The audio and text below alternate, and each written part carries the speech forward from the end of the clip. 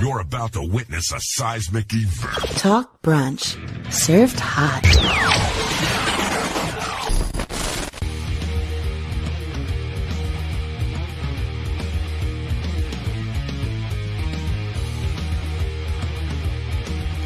Talk Brunch Live.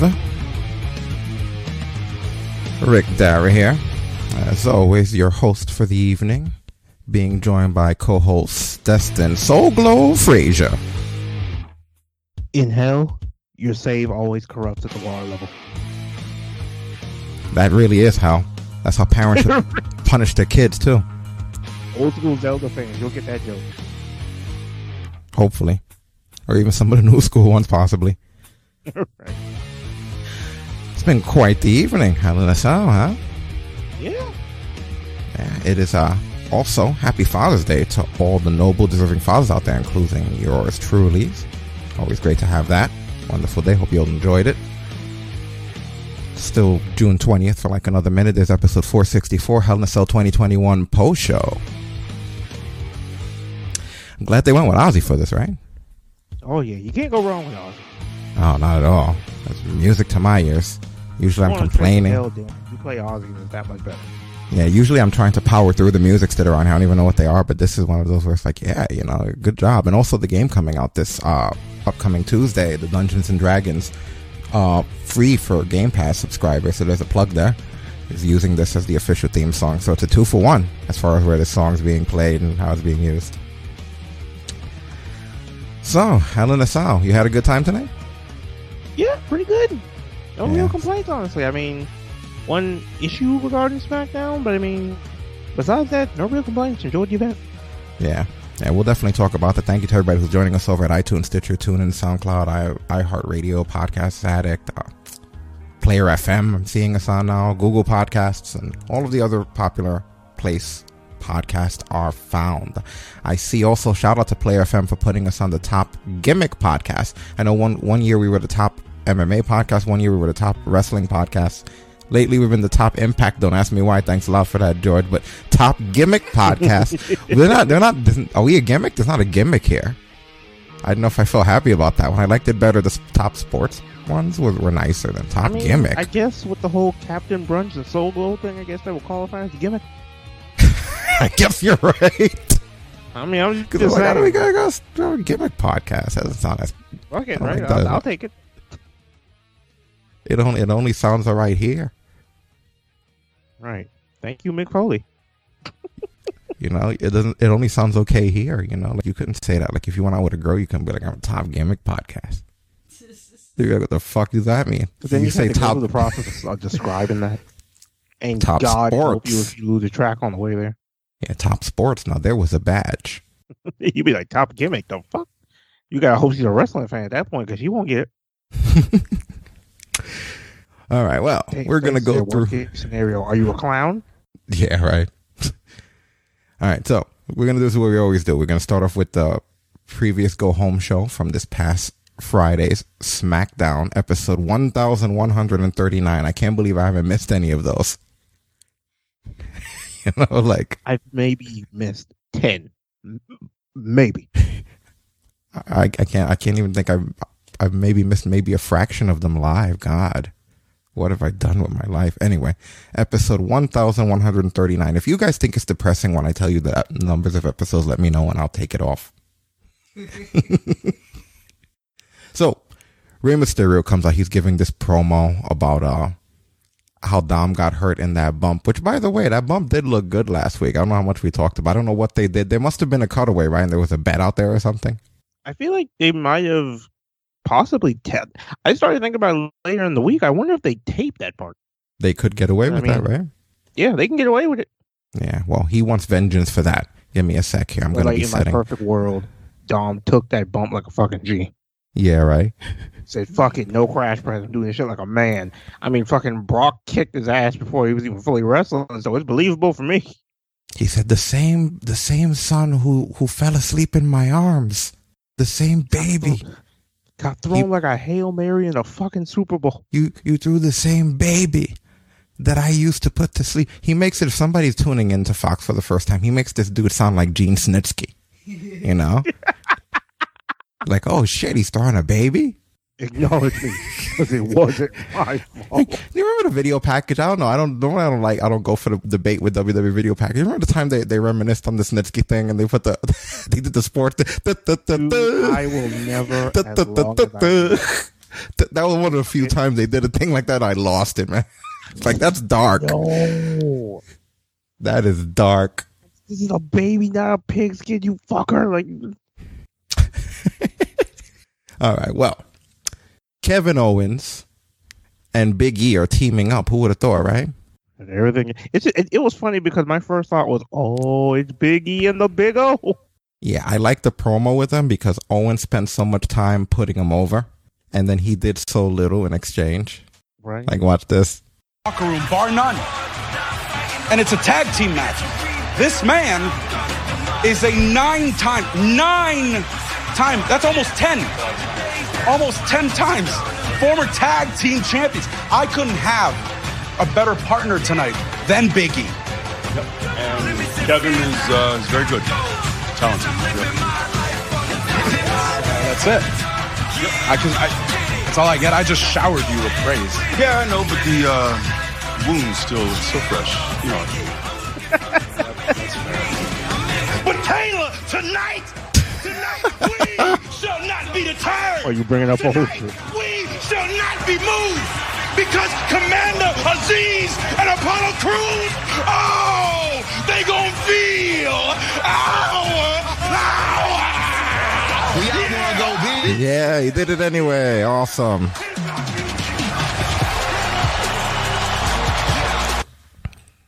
Still one of the top baby faces here as far as performances go, man. I love Big E. Bar none. Yeah, good showing over there. What else do we have going on here? So we had the match with Big E and Kevin Owens against Apollo Crews and Commander Aziz. Finished being Owens basically stares Zayn away and gets hit with a Samoan spike on the way back into the ring because Zayn's trying to screw it. I love the way he did it because Owens is like on both his hands are like one knee and he just on the fucking way. He didn't wait for him to get all the way up. Like, no, I'm gonna catch your ass on the way up. Oh, yeah! Look face first into the ring post. Oh, you're not so tough now, are you, pal, huh? Watch Zayn. I love Zayn here. Right here. Come on. Do something about it, tough guy. Watch Zayn. Whoop. Hey. I believe that was at the And Samoan spike rolls into the Samoan spike. Covered by the commander who picks up the win. Womp womp. Didn't even take the jacket off. And then afterwards, so here, okay, wait. I'm sorry. I overlooked this too much here. We got to come back. Answer me a question that no one's been able to answer me, right? I'm going to just have no audio while we go through this. So the Samoan spike happened, right? He's on the ground. Where's Big E now? Because now they pick him up and they kick his ass and he gets another Samoan spike. But can somebody tell me what happened to Big E? Wasn't Big E right there? This was a tag team match. He didn't get down or anything. The wound was still fresh. How fresh was it? He literally is no longer there. Am I losing my mind? The two of them were out there, and then this guy got like, this is right after the cover, dude. Look at what's happening right after the cover, and I can't find Big E anymore. The Nigerian nail, devastating. He didn't go up the ramp. He didn't get taken out. It was just suddenly Owens. There was no longer a Big E there. He Gail Kim'd his way out of that scenario. He's just gone, and they don't talk about it. It wasn't like, what the fuck was that? When was the last time that we saw him in the match? Does anybody remember? I don't even remember now that I think about it. Yeah, that's so strange. One moment he was there, the next he was gone. That is so unusual. No, I remember I wanted to mention that to you. I thought maybe somebody in the chat, anybody that watched SmackDown understand how suddenly he was by himself? Hold on, can we go back a little? Like, what is going on here? That motherfucker was just gone. See, here's Big E here, right? Look, he hit him with that bump. You see that bump? He hit him with that bump on the apron. That's the last time we see him. I'm 100% sure. That bump that I just showed you. So hold on. He come back. What is going on here? There he is. He tags him in, and that's it. Yeah, he's just gone after that. He's just not fucking there anymore. That's so crazy. I don't get how the hell this was booked or put together that way, dude. Then the rest of the match, it was just like no more Big E. Right? Is this something? Go figure. And you know, not for nothing, but that Aziz guy is sloppy as fuck. Was he sloppy when he was Yabba Dabba also? Well, considering the fact that when he was Yabba Dabba Doo, he didn't have to do shit. Yeah, because he's kind of sloppy, man. Wild. He's gotten worse since then. Let's see if I can find you some Aziz stuff so you can see what I'm talking about. Look at this. Watch this. Okay. He's supposed to break the pin here. This is awesome. Did you catch this? He's supposed to break the pin here. And his slow, big, wobbly, kungly, mungly ass is so slow at doing it that he winds up bumping Cruz. And Owens is already well on his way back to the corner. Owens already packed a suitcase, got his son's jacket on, and is on his way to the fucking airport. And this guy's coming from the corner with the with the ultimate Matrix style Wachowski brother directed double axe handle or whatever. Watch this shit. Look at where he goes. I rewind this like 5 times when I watch this. Look at it. To try to put Cruz away. Oh my God. Yo, he does that 2 more times. They're booting him back to the lobby. You bumped Aziz. You're lucky that wasn't Roman. If that was Jay and Roman, oh my God, I wouldn't have even tuned into SmackDown the following week. I wouldn't have wanted to hear about family. You know, this is the one muscular guy who talks about family who's not going to take you to fucking Olive Garden if you mess up. You're lucky. You're lucky that it was Cruz. And then the commentary doesn't try to save him either. Listen to him. Got to get the shoulder up, and Aziz comes in as well. Aziz, if you don't mind me saying, a tiny bit slow on that one. Yeah, a tiny bit. Tiny bit. He wasn't there. You know, as a matter of fact, he did more damage because Cruz realized he wasn't going to be there, kicked out, and then got bumped by his own buddy. He would have been better without him. He should have disappeared like Biggie did. Oh, man. Sloppy Aziz. That's what I'm going to call him from now on. No more Commander. I'm demoting you to Sloppy Aziz.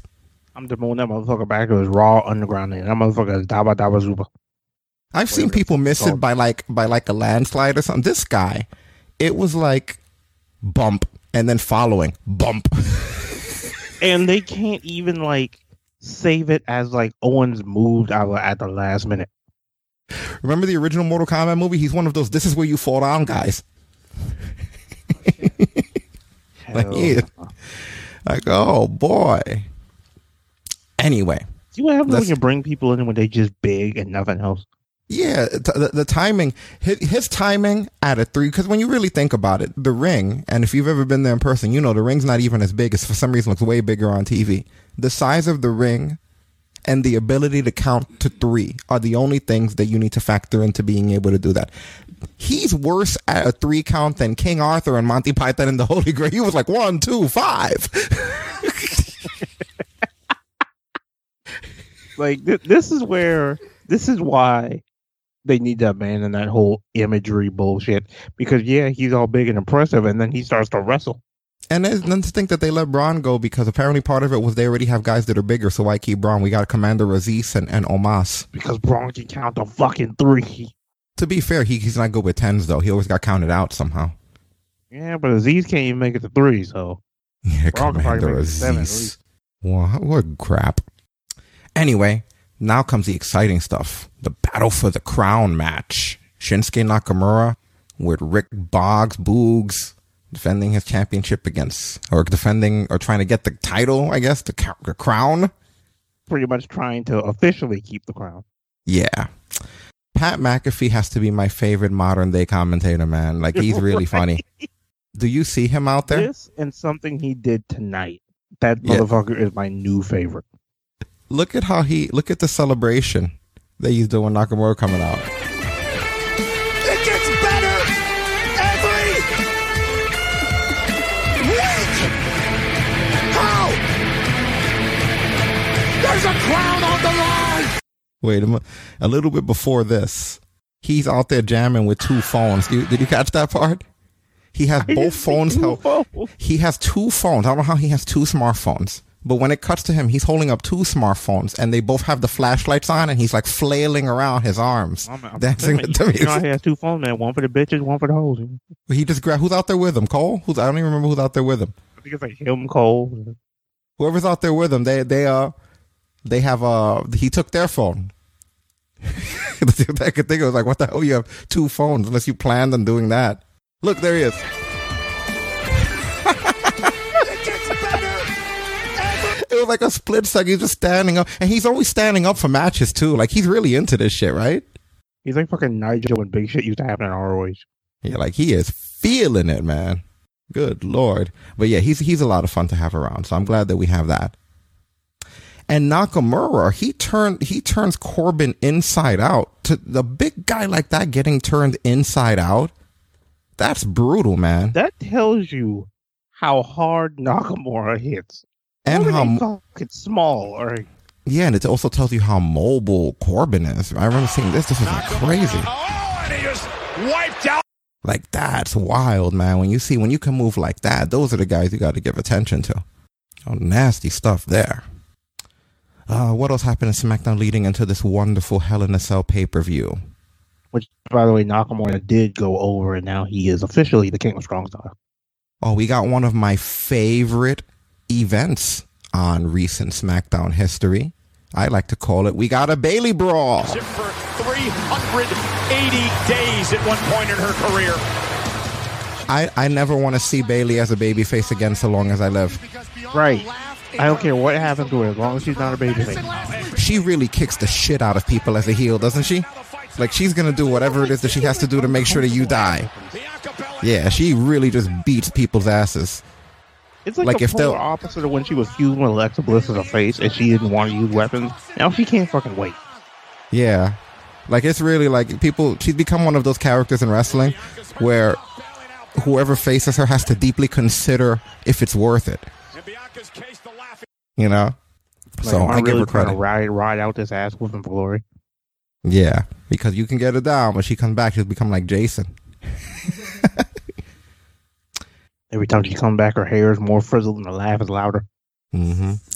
Yeah, so what's with this Alpha Academy stuff? I'm almost bringing it up because we're finishing the SmackDown, but it's like, this is terrible. I don't know. After they shaved his beard, I don't care. It's like, who thought that this was a good idea? They have new music now, right? They didn't have this music before, right? Oh, I don't even fucking know. Weighing in at 330 pounds, Otis said this to Angelo Dawkins. Did they have that before? I would be very. I couldn't tell you. I black out every time you talk to him. It sounds very Kurt Angle-esque, you know? Just minus the being over. It's just such a shitty idea, though, to have those guys out there with that, the Alpha Academy stuff. And then Gable, the only thing that they did a good job of was he's such a little bitch now. You notice that? Like, they truly have been able to make him the kind of bitch where you want someone to kick his ass. You know, I give them a lot of credit to that. Like, every time I see them, I'm like, man, I can't wait till somebody gets their hands on you. Yo, look at this bitch move that he does right here. Do you remember what he did in the beginning of the match? Look at this. Bandaged left arm and shoulder of Angelo Dawkins. All by himself, representing the Street Profits. Ooh! Cheap shot from... What a bitch! You little bitch! It's not even your match. He gave him a love tap. He went... Somewhere out there, Jason Jordan's like, man, I got lucky getting my neck fucked up. He slapped him like that Southpaw guy. I slap you. He just did a... And then he just ran. And then, of course, you know, we have... He's more of a bitch because the Southpaw guy didn't run. Yeah, and then, of course, we have... this is what caused him to run around, and they do the whole thing where freaking this guy collides into him, Otis, from around the ring and everything. I don't know. And aside from that, they had a very nasty discus clothesline German suplex combo, which I'm really enjoying the two of them doing. At least that's one solid. They have a convincing finisher. You know, they'll put you on your ass with that finisher. You just got to suffer through the bullshit and the not being over to get there, but yeah. Mm-hmm. I feel it's like a discus clothesline German suplex, not a maneuver, McAfee. I like you, but don't just maneuver. Focused, determined on pain. Chad Gable calls Otis his prize pupil. Let's do it. Let's do it. Here we go. And this is just a complete destruction of Angelo Dawkins. Brutal. Brutal stuff there. Yeah. Yes, kills him. So this brings us to the main event, which when we last spoke last Monday, this was actually what we thought was going to be the main event of tonight's Hell in a Cell pay-per-view. Roman Reigns versus Rey Mysterio in Hell in a Cell. Instead, this has been moved to the main event of SmackDown. So there's good and there's bad to it. Obviously, I'm going to point out the bad first is there was no, they took the main event of their pay-per-view and like with no kind of announcement or lead-in or anything, let anyone know that this was happening. So they didn't really get as much out of this match as I feel they could have, even though it felt like a filler match in the first place, you know. But according to Meltzer, he said that he was told on Thursday that when it all came down to it, Roman is not on the Sunday pay-per-view. And that it wasn't because there was another match for Roman, and that he thought at first that it was because they were going to do Rey and Dominic versus the Usos so that they could do a match with the Usos where they go over down the road. But then he found out that that wasn't it either. It wasn't an angle situation where they were going to do like an angle on Friday and on Sunday. It was basically the exact Sunday match you were going to get on Hell in a Cell moved to Friday. And they did exactly what they were going to do on Sunday. But they wanted more eyeballs on it. So that's the reason they moved it to Fox, because Fox is still where they're getting the most views over Peacock. So they wanted something that big to main event their biggest audience. That makes any sense. Yeah, makes sense. Yeah, so, and then I looked at the card afterwards and it just made me realize it was like, you know what? There's a Hell in a Cell at the beginning and at the end of the pay-per-view. There's always 2 Hell in a Cells anyway. There's never been like 3 or 4. That would make it different. So we didn't really lose anything. They still have the same amount of matches. And last week we went off the air talking about how the Roman Mysterio thing was a filler anyway. So in the long run, I wouldn't necessarily say that what they did was the wrong choice. So here's my thing and why I see there's more bad and good. Yeah, of course, obviously we lost the main event of Hell in a Cell. But also, you know they broke Roman's streak now, right? What do you mean? Roman Reigns has main evented every pay-per-view since he came back at SummerSlam. So now they snapped that. And for me, this didn't have that Hell in a Cell vibe to it. Because everybody knows when it comes to that particular match, there's always a sense of, I don't know if I can almost call it like uncomfortable before the match. There's always like this, oh shit, what's going to happen? When I saw this cell come down, I was like, oh, must be time for the main event. Like, I get their logic, but... So you mean with SmackDown, right? Yeah. Well, I mean, there's a couple of reasons. I mean, number one, you already are analyzing wrestling and are a veteran at everything that you're seeing, so you're not going to... Logic would dictate you're not going to go into a Friday night SmackDown and expect Rey Mysterio, who you already thought wasn't going to win now on SmackDown. And then the fact that, like, they didn't press or advertise it with any kind of stuff, it just felt out of place. But I guess they kind of booked themselves into a corner, because what were they going to do? Cancel it? Yeah. And I mean, when we get more into the match, this didn't feel like that same Roman Reigns ass whooping we got last year when he basically beat Jay in the submission. It kind of just felt like a no DQ match that just happened to be inside the cell. Like, yeah, we will see. But one little clip before we get to that I just thought was funny. I think they also showed it tonight as well. But when Rollins is talking shit to Cesaro during his interview. Oh my God. Ounce of respect. This Sunday at Hell in a Cell,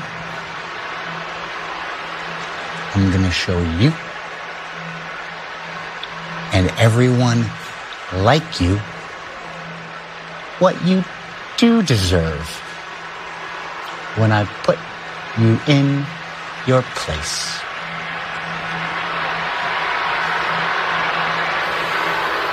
Wow.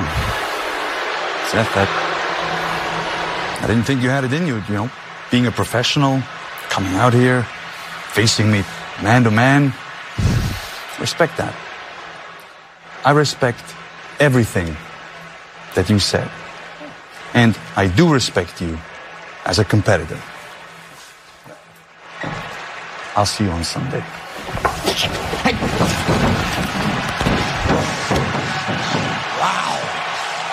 Seth Rollins got more than he asked for there in that interview, huh? Well, you know, Pat, Seth Rollins, do you believe it eats him up inside that Cesaro may have his number? I like the way he took that stupid fall. And what's up, Sal? So I actually looked over, because I have Gilded on my smartphone. I actually looked over. I saw you in there. So I see you. What's going on? I don't look very often. We have so many chats. If I'm missing a chat, I apologize. I know Ashley was in the YouTube chat the other day, which I actually do have that up today. I'm not don't make a habit of it though. You guys know I hate that place. I don't even know how to bring that damn chat room up. Go figure, right? Oh, here it is. But yeah, Sasso over at Gilded. But yeah, and then you guys over on Twitch here. Okay, so while that's loading up here, let's go back into this card and look at this this match. So I actually didn't mind the match too much. I thought that this was a decent match. The finish here is Roman catches Rey into an awful cell bump. And that was... Let me just bring it up on the screen. There we go. Roman Reigns able to catch Rey, though. And Reigns with Rey up top. Oh, my God! Deja vu of Dominic last week. But tonight, it's Rey thrown right into the cell. Oh, my God! Fucking hate me. Oh, my God! Hey, listen to McAfee. No commentary needed. Roman Reigns just threw another Mysterio out of the ring. Yes! That's the best way that I've ever heard it worded, McAfee. Roman Reigns just threw another Mysterio out of the ring. Like if there is legions of them, you know, like they're a tribe. You keep throwing these damn Mysterios all over the place. Right. Like this motherfucker has like a tally board in the back room somewhere. We're going to get all these damn Mysterios to go back over to their side of the ring. God, my fucking Aaliyah, you next. Like, what? Oh, man, that was so hilarious. But yeah, I didn't mind the match. I mean, it's Hell in a Cell. You kind of know what you're going to get. Maybe it's just the fact that, I mean, we've only ever seen, because despite what they say, at least in the network history, yeah, we've only ever seen it once, but there has been a Hell in a Cell on free TV once before, way back on Raw. But I don't know, something about this one felt off. I don't know if maybe it was the fact that Rey was virtually kicking Roman's ass the whole match, or like, I don't know. You know what it was? It didn't have that same, it didn't get to that level of like uncomfortable violence that we saw when Roman was last in Hell in a Cell. Because remember, we even said during the post show last year when he fought Jay, and it was like, there were moments where it's like, yo, can somebody get in there and stop this shit? This is not fun anymore. Like, what are we doing? Yeah, right. Like, this Well, man you know has a what? family. Like, stop the fucking. Well, let's go over some of the bumps that I liked in this before we put it out to pasture here. So I did like the toolbox bump. You have to. I think that's my favorite cell bump. Just because it's funny just to hear like everything go clatter into the fucking ground. It just boom. Yeah, let me bring it back a little bit. And there's also, listen to McAfee's commentary here. Again, I can't believe how much we're going to be listening to this guy's commentary, but he's hilarious. Just listen to what he fucking says. The entire Mysterio family has to be watching. The entire bloodline. Dad might have gotten into something he was kind of forced to get into because of the disrespect of his mijo.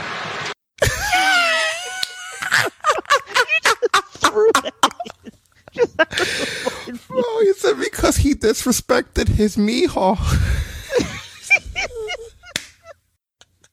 And you know what the bad part about it is? Even though you can't see him, in my head, I just see him snapping over the coal and giving 2 thumbs up like, yeah, I smoked my God. He disrespected his mijo. McAfee entertains me in this whole thing. I can't believe what gold he is. This was one of the cases of like a firing and then a replacement became being perfect because we lost Tom Phillips and got fucking McAfee. Oh, man. So then we get the bump with the toolbox. But this is Roman Reigns we're talking about, and this is Hell in a Cell. And Rey Mysterio has Roman Reigns in all kinds of trouble early. Rey Mysterio doing everything he can. Meanwhile, now with a toolbox in hand. I just love that clattering to the ground. He made him inadvertently do a spinneroonie. I can dig it. Shut up, bitch. Yeah, so I thought that was brutal. You know, I mean, not brutal, but it's a good bump. Obviously, there's safety for that, but I like that bump. So far, so good. There's definitely some violence in this one for sure. Let's see what else that we have here. This I thought was also nasty. This is the chair. This I always thought it was brutal whenever you put this in any match. The chair around Roman's neck. Now he's got a chair out. Rey Mysterio pulling out all the stops to get revenge and become the champion. Oh my God, no! My goodness, no! Roman Reigns is caught in the chair. And then throws him, man. And he jumps with that shit wedged in his neck. And then it wasn't even over here. He grabs him again. Hey, look at this. And second one into the side of the cell. Rey called this the most demonic And he's still in there, and he's selling it good too. In a way, he really has that shit wedged into his neck. And then the third one, I believe, is the turnbuckle, right? Yeah, look at that, the corner there. That's into the post. That was a good run, man. I thought that was really good. That was wrong. Champion might become the Universal Champion in his first ever appearance in Hell in a Cell, taking over Roman Reigns. Watch this. Yeah, so like I said, I thought that that was a brutal bump there. Roman going through that table, I liked his selling when he went through it. Because you talking about his crash? Like it was more not even going through the table, it hitting the cell on the other side. Are you talking about the crash and burn that he does next? Yeah. Gasping for air, trying to somehow regroup. He's been in this cage of hell before, but he has taken a lot of damage. Oh, Mysterio sidestepping. Yeah, that's brutal, man. I love that recoil because it looked like he kept going to hit the cell too. Yeah, he did. Like he really did throw his body into that thing, man. Yeah. Yeah, and then Ray. This match definitely has some good stuff to it for sure. Yeah, just for what they were trying to do, to put Roman over more, because that's all you could really do in a match like this, since they don't want to take the title off of him. And then afterwards, the way he was throwing Mysterio around, like just slamming him into the side of the cell. Back into the side of Hell in a Cell. That's another grown man. Roman Reigns is. I love how McAfee says, that's another grown man. And now it becomes. I just love how it's like he's never been in these scenarios before, so it's like, what the fuck? Has taken control. Wow. Yeah, like he really put him down hard, brutal. Like I said, I didn't mind this too much. And then Ray, he does the Eddie Guerrero frog splash onto the chair. That's another nasty bump. That bump never looks fun in any way, shape, or form. No, not at all. He took flight with the Eddie frog splash. High splash. Mysterio's got an opportunity. So again, just going into just things that I really did enjoy here. Like I think again, this is what they were going to do on Sunday. So it's not like they diminished the value of it because it was SmackDown. And if anything, the reason they moved it was to give some elevation to SmackDown. I don't agree completely, but I do understand the strategy. And they already still had the 2 Hell in a Cell matches, because now we have girls matches, which we didn't have as much in the main spotlight anymore. Yeah, because during the SmackDown, they basically upgraded Bianca and Bayley's match to a Hell in a Cell. Yeah, she came out there and she called her out, and she basically said during that brawl, that's what caused Bayley to go out there. I didn't mention that, sorry. But yeah, when she stormed out this, because she said she wanted her at Hell in a Cell, and Bayley's answer was to just come out there and brawl. So then after this, Roman Reigns match finishes, and he goes over. A new version of that guillotine. Mm-hmm. Then he proceeds to kick his ass afterwards. Taps out twice to the head of the table here. Don't ever question my decisions. I'm the head of the table,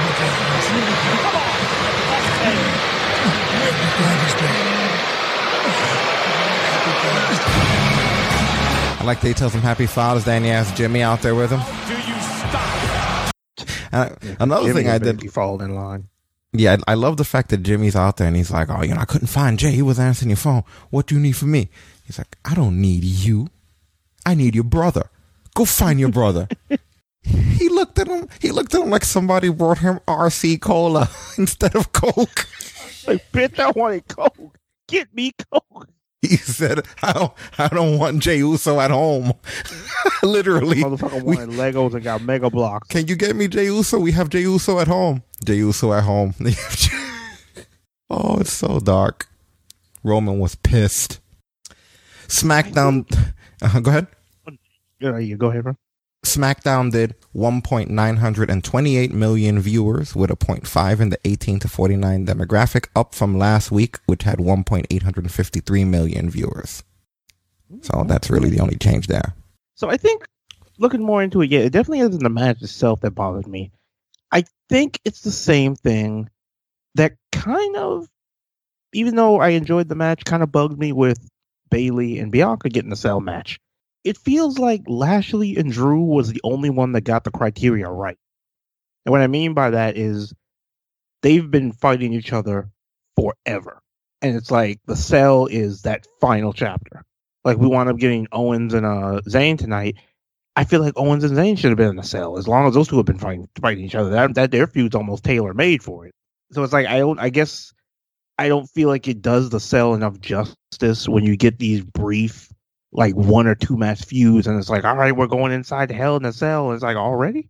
But then you have the paradox where it's like, so Roman and Ray, I agree. This didn't elevate to Hell in a Cell status. I mean, he threw his son, sure. I guess that kind of does try to make it from a certain perspective. Maybe as you and I not being parents can't relate. I don't know, but yeah, I guess I don't know if the cell. I don't know if you go from you throw my grown kid to cell. If we're both wrestlers, I'm not sure. I'm not going to try to act like I have the empathy to say where my head would be if this shit happened, just because it's so unusual. But but I will say this.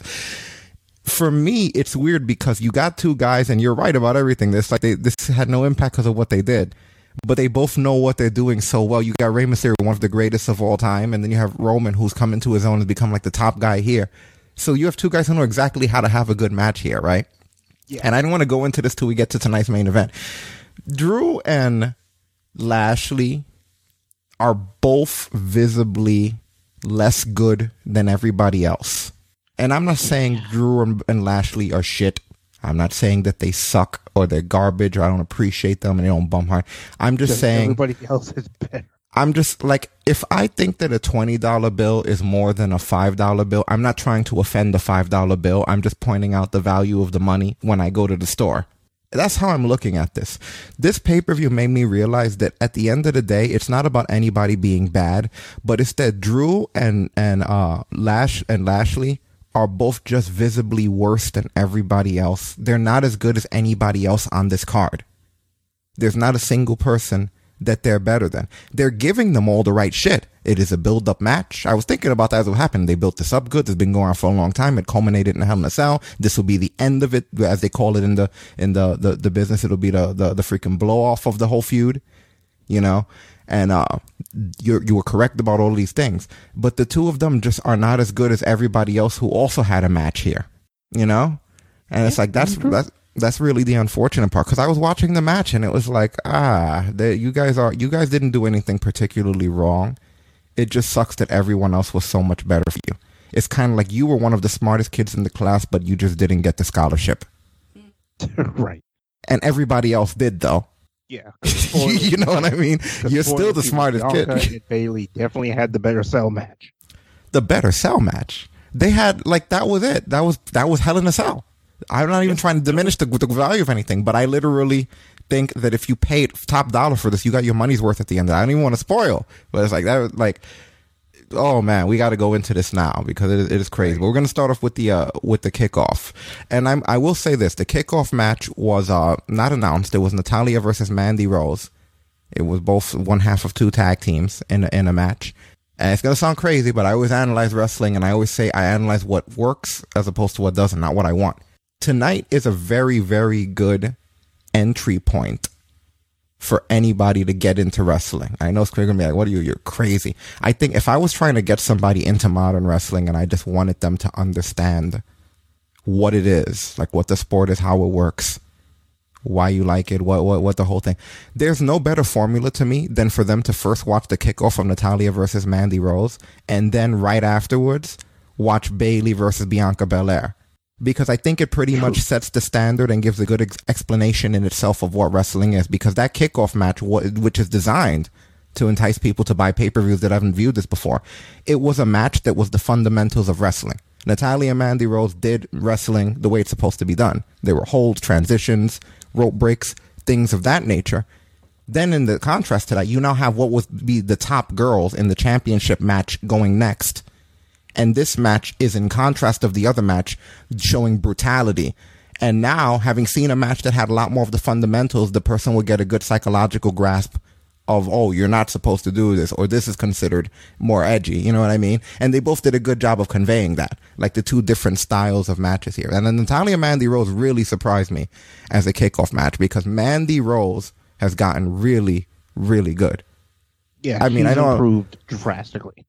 I mean, I know a lot of people will probably get heat for saying this, but if I had to do a budget cut and I would have had this situation and realized how good Mandy got, I might have cut Lana too, man. Not for nothing, because Lana they've given like 10 times more attention to, and television time to, and training to, and like she's gotten better. But Mandy Rose, who's not really gotten much attention or not been in the spotlight, has on her own gotten pretty damn good. So it's kind of like, I don't know where I want to invest my money into. The girl who I'm literally focusing all of my energy into, that I'm trying to get over and trying to give gimmicks to and trying to learn how to wrestle. That's tough, but not really, because Lana's, let's just be real about it. Lana's not really that good. You know, we liked her, but did she ever have a fantastic match? No. Like, did she ever even do as good as what Mandy Rose did tonight? No. I don't know, man. I mean, if anyone argues with that, just give me the link. I mean, some of her matches have gotten a lot of praise because they've been better than they had any business being, but it's not the same thing. And a lot of it has to be because she's working with Natalya. I mean, it's obvious to me when I'm looking at the match. They're not fooling anybody here. It's not like, oh, Mandy Rose just suddenly powered up. I can see by the way this match was structured that Natalya had put the match together with her and showed her how to do all that shit. Not just some of it. I would venture to say all of it, the whole thing. But, I mean, it's able to be done, and it looks really, really good. Really convincing stuff. Oh, yeah. You know? I like the back and forth and the striking overall. Normally, I won't really care that much about a match like this. Your opponent to exert energy to kick out time after time. Cover again. Lifting the leg. Natalya's not done yet. Body scissors applied. Mandy Rose with exceptionally powerful legs, using them to squeeze the breath out of Natalya. Now going underneath the chin, making it a little bit worse. And think about what the words... There you go. I was going to say, think about all the words Natalya has dispelled towards Mandy Rose about only be concerned about your social media following, only be concerned about your aesthetic attire. That's got to be motivating for Mandy Rose to prove Natalya wrong. Oh, look at these rapid fire rights and lefts from Natalya. Natty's trying to get her legs under her. Get in some sort of maneuver here. Mandy could be looking for a modified guillotine of some sort. Her arm is over the top. She can get it from here, especially with the legs locked. In that guard position, it makes the guillotine a lot stronger. Natalya back up. Just beasting her way out. Yeah, see, good stuff there. So, my only complaint psychology-wise, and that's getting a little deep, I don't want to nitpick here, but it's just because I did notice it, is that the first point, which is what we just showed you guys was the first point of broken momentum. Now, the thing about it is, that first point of broken momentum, with the back and forth of the transitions, it happened when Mandy pulls a heel move, and she essentially yanks Natalya through them between the middle ropes. And then she turns on the aggression. Psychology-wise, what pissed me off about this was there wasn't anything that triggered that moment of aggression that made her go into aggression mode, which she stays in most of the time. Which is what you just saw, like her turning it up and going into that. Usually in a situation like that, there'd be like this frustration thing that happens. You know what I mean? Where she can't get out of it. Maybe Natalya has her in like a wrist lock or something, and she's trying to roll thhrugh and she can't. She breaks. She's teasing her, and she winds up having to get to the ropes to break it. Then when she gets back to the middle of the ring, Natalya once again applies this. So 2 times now she winds up getting to her. Then the 3rd time she rolls up in a little bit. Then she resorts to some shit like that. It was just kind of like they were having a good match. They were exchanging things. At one point, at the end of the exchange, Natalya even applauded her. Literally, she clapped her hands and went, really good, you did a good job. And then a minute later, she was like, you fucking bitch. And it was like, wait a minute. Is there a piece missing where she got frustrated with you vettering her? Some shit like, just like she was just angry. Like, rah. But other than that, I did like a lot of stuff that they had this nice butterfly abdominal stretch that Mandy applied. She had both arms hooked, which I don't believe the regular abdominal stretch you do that with. So I'm going to say butterfly for that. Natalya hits Mandy with a snapmare takedown from when she with the snapmare, she flips her literally over the top of her shoulder instead of like going underneath crouching. I thought that was really solid. Overall, like I said, I did enjoy it. I know it's just a kickoff, but I'm not going to ever diminish a kickoff. When it's not a kickoff, I'll skip it. Destin and I will tell a shitty joke and then move on. But I think that you should watch the kickoff. That one's for you, Sam. Yeah, as a matter of fact, here was the Hell in a Cell kickoff of my chat rooms. In case you didn't have, we're going to drop that actual whole thing there. Just watch the match from there if you want. I believe we already shared it on our social media. We always share those kickoffs as they go live, so you can just check all of our social media, and it should be up on any of them. The only other spot I think that we had here, which you see it all the time, it was the Vintage Natalya spot, as they call it, where she I believe, right after that snapmare, because that's how she gets them into the seated position. This was just a brutal snapmare. She does the thing where she hits the ropes, springboards off of their back, hits the ropes, and then comes in with a basement drop kick. I don't think there's a name for it. Fucking kick Mandy's body down. She's a lay down, bitch. Yeah, I think I got that. Here, let me grab it and put it up. There we go. Yeah, vintage Natalia. Gotta make sure you stretch before you take that shit. You see the way she snapped her fucking down? Yes, because she doesn't know how to take it. She'll be okay. She'll be okay. That move will teach you. Baby's face off the fucking mat. Like, come on, Daddy, damn. There are certain moves in wrestling that if you don't know how to take them, you'll learn. That's one of those fucking moves. You don't know how to take that shit. That fucking broken nose and concussion will tell you how to do it. Yeah, imagine somebody that gets face planted by it. You wind up hitting them inadvertently with the blackout. Daddy's new fucking music. Burn it down. I shared that to you guys on social media as well. But yeah, like I said, Mandy Rose got really good. I did like the grappling sequence with Natty, very, very technically sound. Everything was good here. Yeah. Now we get into the pay-per-view. And I have to say, they literally opened the pay-per-view, and I'm not making this up. What did you see? I need to hear, before I give my input, what did you think of the intro of Hell in a Cell? You're gonna laugh at this because it's such an obscure reference, and nobody who plays Warframe isn't gonna get it. It reminded me of the fucking announcer lady for the Nightwave stuff, because whenever you play a Nightwave mission, she sounds almost like her. Let me show you.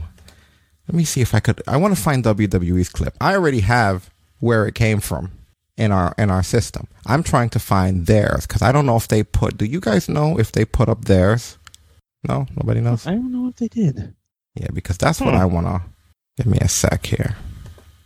Bear with me. Just want to find. A lot of you guys are probably going to be impatient just because you already know what it is. Fucking, we're waiting for the funny. Sometimes you gotta wait for the funny. No, it's not funny. I just want you guys to see where they got this from. I mean, maybe it's funny. Yeah, they didn't post it.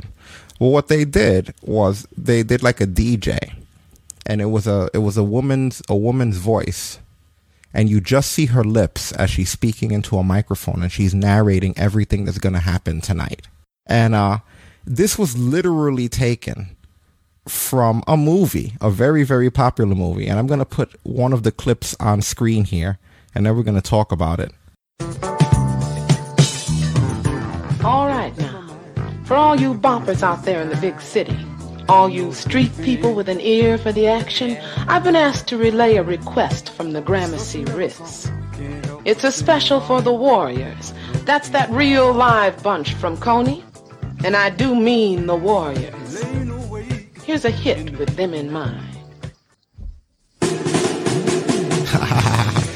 Oh, this brings me back. So anybody who doesn't get it already, there's a movie, very popular movie, one of my favorites, called The Warriors.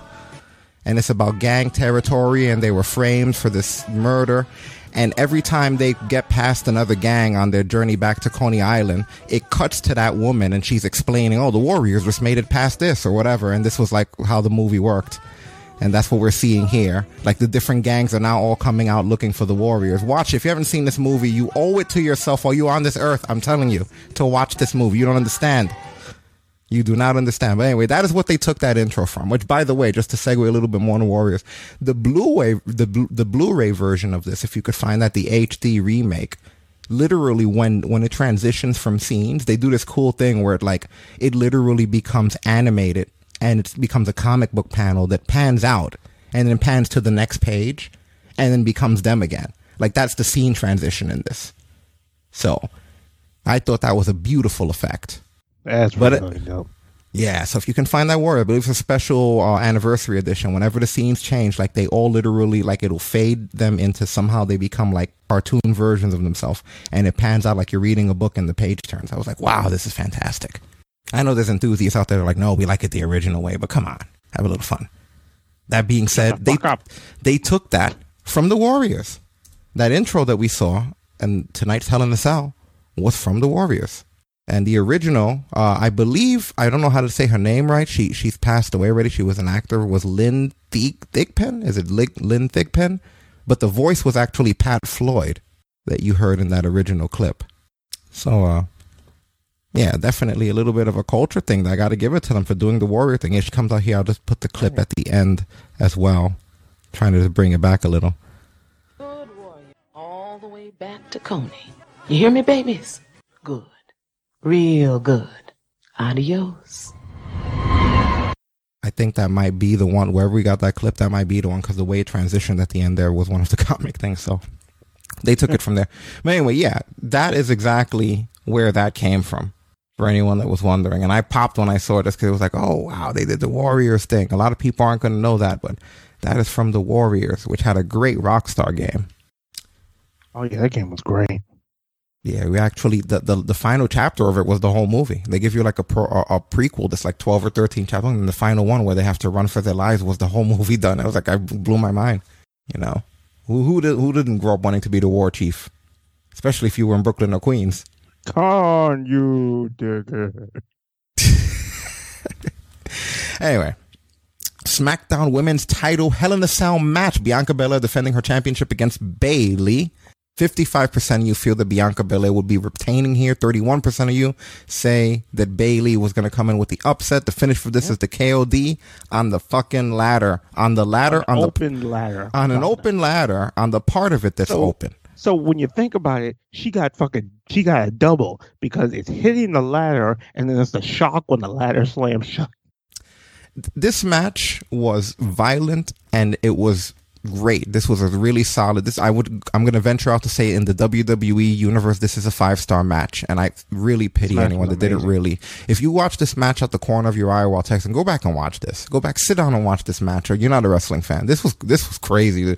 So Bayley, she uses her chair.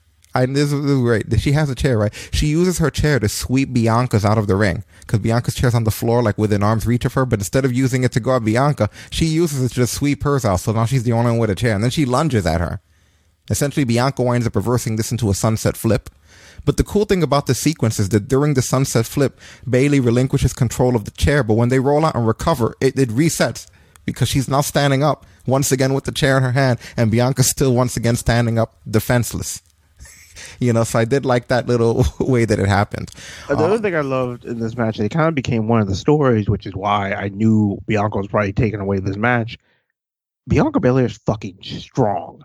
Yes, very, very strong. Did you see her pick up those steps like those things were fucking 2 pounds? Yeah, she throws them and everything. Them shits to the outside of the ring. Mm-hmm. And there was a lot of this with Bianca using her hair as a weapon. She winds up drop kicking the chair away from Bayley. At one point when she has the chair, that's how she finally gets rid of it. Bianca winds up dodging Bayley's right hand, and they should have emphasized this more. I think they did though. So they're on the top turnbuckle, and Bayley's up there with her, and Bianca goes for a right hand, and Bayley goes for a right hand, and Bianca backflips off the top turnbuckle as a way to avoid getting struck.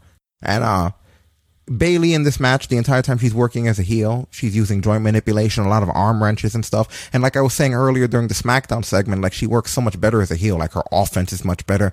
Even during the cover, and I'm glad Cole caught it if that was him out there. Even during the cover, because I've noticed this a lot, the way she digs her forearm into the face of Bianca during each cover is something that old school Bayley wouldn't do. That is like a very old school veteran thing to do. Like you got your cover on somebody, you're putting your whole forearm across their face. Because the whole thing is like you're gonna kick out, but you gotta fucking hurt yourself doing it. Yeah, that's like an Austin Aries style move. You know, I like that about her. Also, I do like the fact that she's hitting V-triggers. I mean, let's call it what it is. She's adopted the V-trigger. She's hit the V-trigger right into Bianca's jaw at one point. You know, then she winds up stepping on her hair, and then she's tying it into like the bottom rope. And then, but the cool thing about it is once she's tied in the bottom rope, when Bayley goes to V-trigger her, like she winds up extending the hair that's tied against the rope, essentially tripping Bayley into the steel steps that are set up in the ring with her own hair. You know, and like I said, this was violent, man. Like they put a lot of thought into this. I don't know who the hell, because we usually see the spot done with 2 weapons. Fucking Bayley using the chair to block Bianca's hair whip. Yes, when she first came out with that was creative. Mm-hmm. And then Bayley at one point she gets desperate and she winds up biting Bianca. And Pat fucking McAfee. What did he say for this? I don't know if I heard him. Yo, he was just like, she bit her. And the funny thing is, this bit went on for like 50 seconds. It was fucking amazing. It's like he'd never seen another person bite somebody before. He was just like, she bit another human being that penetrates skin. She bit her. Like, just run the fucking audio of McAfee. It's the funniest fucking thing. The whole bit he goes, it's amazing. I don't think I have it here, unfortunately. I just have McAfee's nuts though. But yeah, there's for anyone that's watching the video, we do have the visual of the bite here. She really bit her like if she was snacking. Like, damn. That shit was so fucking funny. Like, it went on for like at least a solid minute. Oh my god, it was so funny. I'm gonna drop that one for you guys as well. But nah, this definitely having Belair go over was definitely the right choice. I mean, yeah, Bayley's SmackDown Women's title run was fantastic.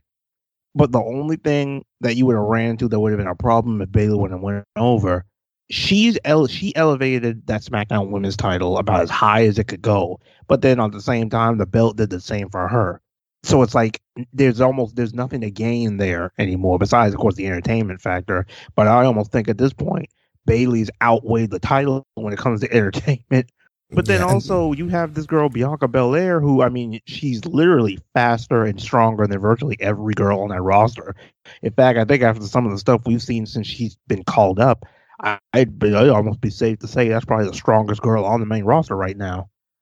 Yeah, and I do want to say this is go ahead. I was going to say, like, this performance was absolutely amazing because it's like now she's shown the strength, she's shown the speed, but she's also shown the violence. Yeah, you're right about that. Definitely. And you know what? This is my favorite match of 2021 so far. Oh, this was great. There's June 21st now because it's past midnight. That marks, if you really look at it, we're in the middle of June, which puts us in the middle of the year. There's exactly 6 more months left of this. You know what I mean? So they have 6 more months to for this year to end and for them to impress us beyond this, because I really thought that this was cool. Oh, also, yeah, Stacey's right. Fucking the fucking antics with Bayley and Michael Cole fucking continued. Because I can't remember what it was. What happened? What happened was Bayley taped 2 kendo sticks together because of what happened last time she was in Hell in a Cell when the kendo sticks broke. So he kept bringing up things that happened last time. First, he brought up the fact that she learned the lesson from the last one, and then when she went to go bridge the kendo sticks in between the cell and the ring, he brought it up again. He goes, "Shut up, Michael Cole. They watch me. They know." I was like, damn. Yeah, I'll bring it up here. Oh my god. Shut up, Michael. They know. They watch me. Yeah, shut up, dude. and Bianca. For what I've heard as well, I guess I don't know which one of them came up with this, but Cole gets a kick out of it. Apparently, Michael Cole has a generally try not to laugh during that. Bianca stalking Bayley, and now Belair punch Bayley. That is brutal. She took her own kendo sticks. On the challenger. Shut up, Michael, she says. Then she ends up through him. Hey, in the middle of Bayley. She retained the championship and a kick out by Bayley at 2. Oh, man. Like, I love when the ending sequence of this match was fucking beautiful. Because I don't know what Bianca was going for, but she missed. And then she fucking sentons Bayley, who's laid out on the ladder. And then pulls the ladder in, opens it up, and then KODs that po girl straight to hell. Oh, yeah, man. That is crazy stuff. Also, let me get that for you guys up on social media. Oh, my God. Yeah, Bayley is fucking fantastic. Yeah. No, this was fantastic, man. What a good way to start a pay-per-view, you know? Yeah, these two had an absolutely amazing match. Yeah, for sure. So what else happened in this match? At one point Bianca gets a steel chair. Eventually she gets it kicked away by Bayley. Bayley puts Bianca's arm in one of those armchair style trap things, and then Bayley winds up tying her hair to the bottom of the rung, of a steel chair. If you ever see a steel chair, there's a bottom rung. She ties it there, and she sits down in the chair, basically resting her boot into her face. Like, this was some evil shit, and she's going, "What are you gonna do? You're trapped. You're trapped." And it's like her fucking head's stuck under the rung of the chair with Bailey's boot. Like she got to look up into the boot to try to pull herself free or stay down. That was some bullshit. That was like, damn. Oh, yeah. And she eventually gets to punch her off and stuff. Yeah, this was nasty. When she had her in the corner also, she hits her with like a V-trigger in the corner, a V-trigger on her arm. God. This was a physical ass match. Let me bring that up on the screen here. There you go, for anybody looking in the chat. Oh, no, that's still the bite. Sorry. You've seen enough biting already. Right. But yeah, running knee. Take my word for it. Like you ever seen a running knee before. I don't want to hold the whole damn show. I will link you to it, as a matter of fact. Here you go. What else? What else did we have? You remember any other spots? Anything else you like about this? I think we covered pretty much all the big stuff that happened. I mean, I'm wondering... I don't think this feud should kind of continue after this, but I want to see what's next for Bianca and Bayley for sure. Yeah. Well, also, let's not forget, because there was still more. There's the part Bianca ties her own hair to Bayley's wrist, and it essentially becomes a bull rope match, but she's using her hair as the bull rope. And then she drags her out of the ring, and then while still attached to her bull rope style, she beats her with the kendo sticks. And then at this point in the match, psychologically, Bayley does what they call in wrestling when the heel shows her ass. Because now she's on her knees and she's begging the ref. She wants to leave. She doesn't want to be a part of this anymore. She wants to get out. And the ref is like, no, this is a match. The only way for you to get out is for one of you to win the match. And she's crying and everything. And when she's crying and against this cell, this gives Bianca the opportunity to kick her harder into the cell, which is essentially what she winds up doing. I will put that up there for you now. It's funny, when she tied her hair to Bianca to Bayley's wrist, my instinct was, oh God, she's gonna fucking Okada the poor girl, because she showed up here clothesline after clothesline after clothesline. Like, it instantly reminded me of that shit when fucking like Okada grab you by the wrist and just rainmaker you all to oblivion. Yeah, again, I think this is my match of 2021. If you didn't watch it, watch it. Holy shit, I had a blast watching this. This was hands down match of the night. Yeah, everything that sequenced together into everything else made sense. It was just so good.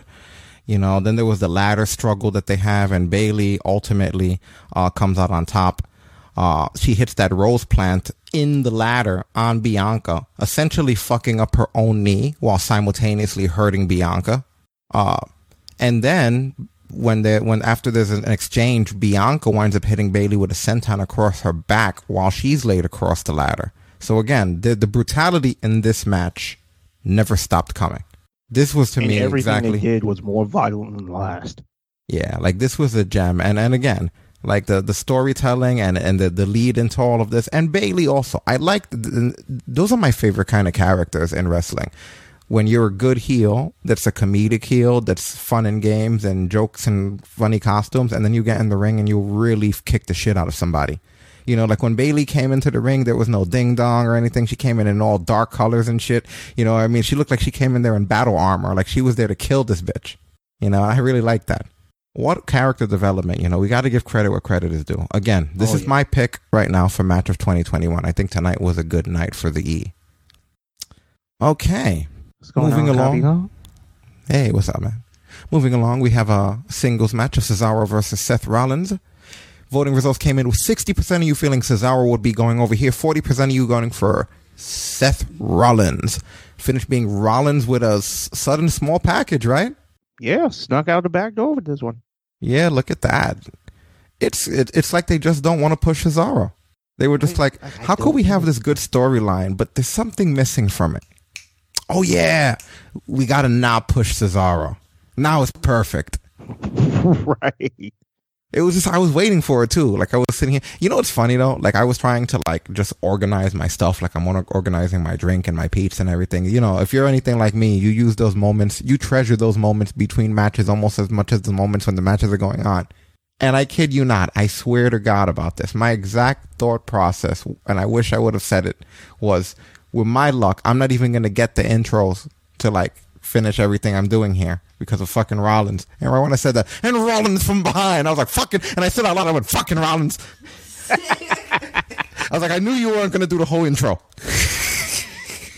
son of a bitch. It's just so funny, dude. Like, I swear to God, because I was thinking in my head, I was like, knowing him, I was like, oh, I gotta hurry up and get ready to sit down and watch it. Because knowing him, I was like, Rollins from behind. Fucking Rollins.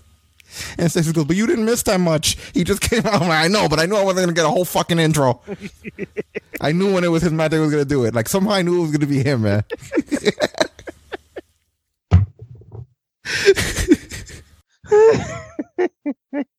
It couldn't have been better time, man. Like, it's right way he did it. Running this one time because you fuck.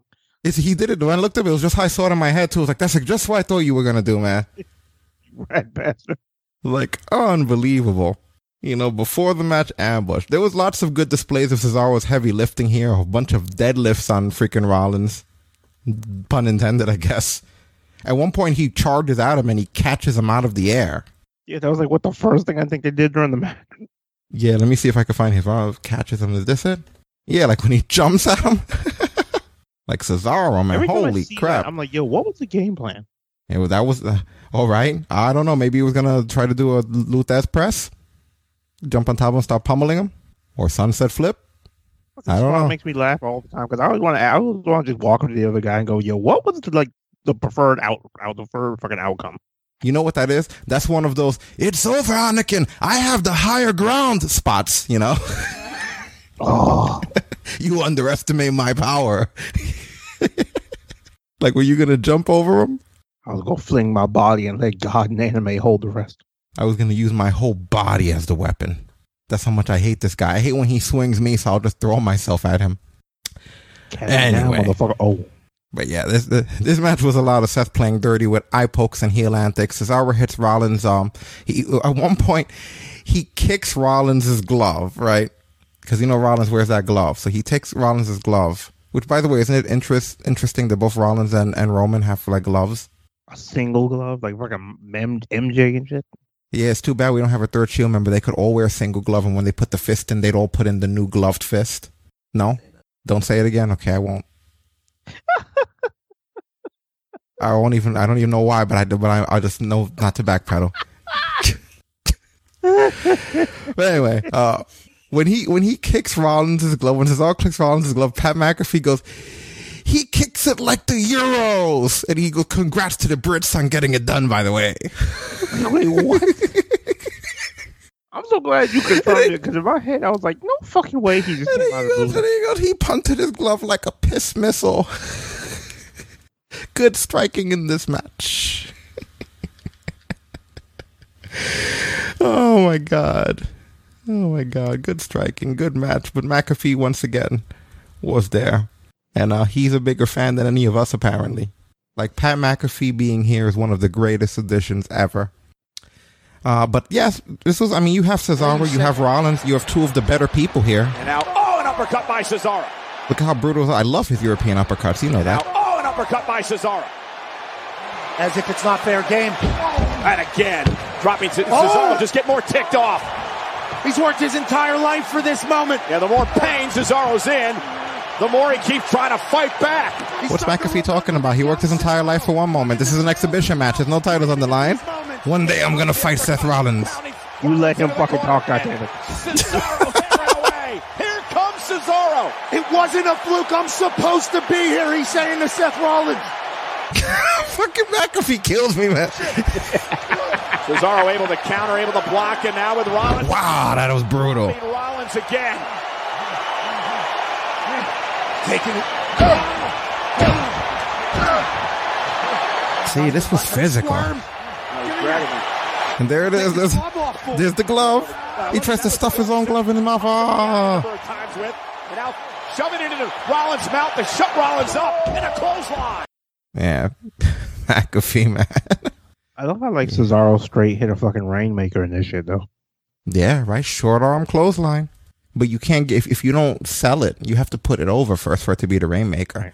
Yeah, and that involves a lot of work goes into that. The camera doesn't zoom out. Exactly. That's between you and the truck, because you got to strike that pose and they have to know to hit that zoom if you're going to really put it over. No, every time you watch an Okada match, when he hits the fucking pose, the camera zoomed. The fucking best friend shit, they got that from Okada. I was about to say that. If you want to put over any clothesline or hug, you need that camera angle. Because something about that shot and the crowd goes ape shit. Mm-hmm. And of course, it wouldn't be a Cesaro match if we didn't get the swing. It's funny to think about. Right now, it's funny to think about the fact that this whole thing started because of the fact that Seth Rollins didn't appreciate the fact that Cesaro swings him. And here we are, once again, swinging.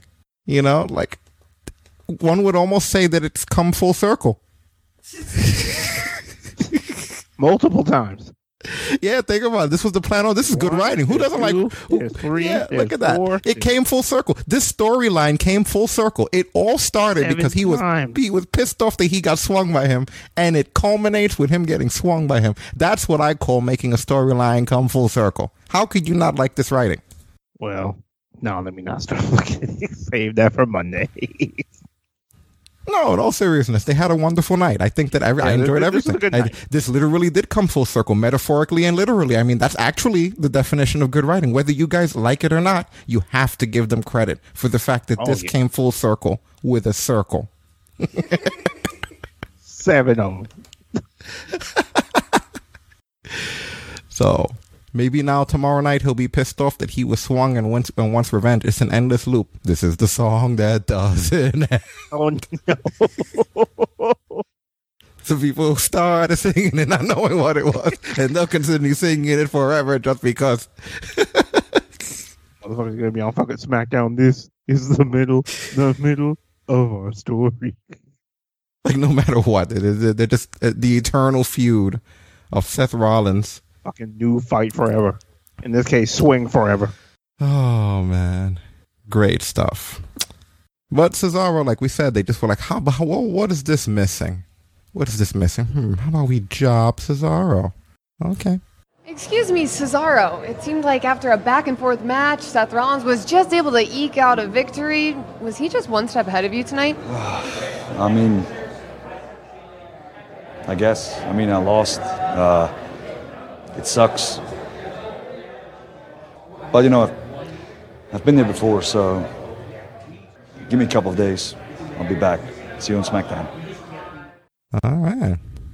Well, what are your thoughts? Cesaro, Rollins, what happens next with both of these guys? I mean, I guess they keep going. I mean, he got him by a roll-up. You don't just end the feud on a roll-up. Yeah. Well, I don't know how much more of this I want, though. Yeah, but we gonna get it. Did he even do anything wrong? I don't think so. Hey, and what's up, Ashley, over in the YouTube chat? You were lucky. I only, because we had this up last night when we were doing Fantasy Star, and I just happened to put it on as an experiment, because YouTube's only just me pressing an extra button next to the Facebook and Twitch buttons that I just literally can't stretch my fingers far enough across the panel to press. And I said, you know what? Boop. And Ashley, sure enough, she's there, so hi. I'm feeling athletic today. Fuck it. Boop. Yeah, I put no stock in them usually, but we're there for now. I can't promise just because our content and them doesn't mix, and we don't have as much control as the servers that we actually are on, where pretty much we can do, especially on our podcast version, we can do whatever the hell we want. But with them, they're very anal, and I don't really like to have to filter myself or Destin or anything that we play, do, or say on here. So that has a lot to factor in. As long as they don't bother me or hit me up for any shit, then I will grace them with my presence. Otherwise, fuck off. Anyway. Was that the end of covering that match? Yeah, yes, I believe that it was. All right. Next, we got Alexa Bliss and Shayna Baszler. Alexa Bliss with her mystical powers against Shayna Baszler. Voting results came in with 57% of you in the community saying Alexa Bliss is going to go over. 29% of you, on the other hand, saying it'll be a DQ no contest. And then 14% of you saying that Shayna's going to go over. Finish, obviously. Fucking finishes, obviously. Bliss goes over. Now, going into this match, the storyline that they up to go with is the fact that because Alexa Bliss has fiend powers now, her joints can no longer be, the joint manipulation that Shayna does and all of her offense doesn't work on Alexa Bliss. So it doesn't matter if you bend her arms or whatever, she has the power of the fiend now, so I'll just put it on the screen. She basically knows how. See, she does the spot right there. That's the Dakota Kai killing spot, right? Right on Alexa's elbow. For a while, For the she first starts time in this screaming. match, Alexa Bliss And then it actually starts in laughing. peril. Bellowing in agony. Shayna Baszler in the zone. This is where she wants to be. See, and she's not really selling. She's not actually hurt because she's still possessed or whatever.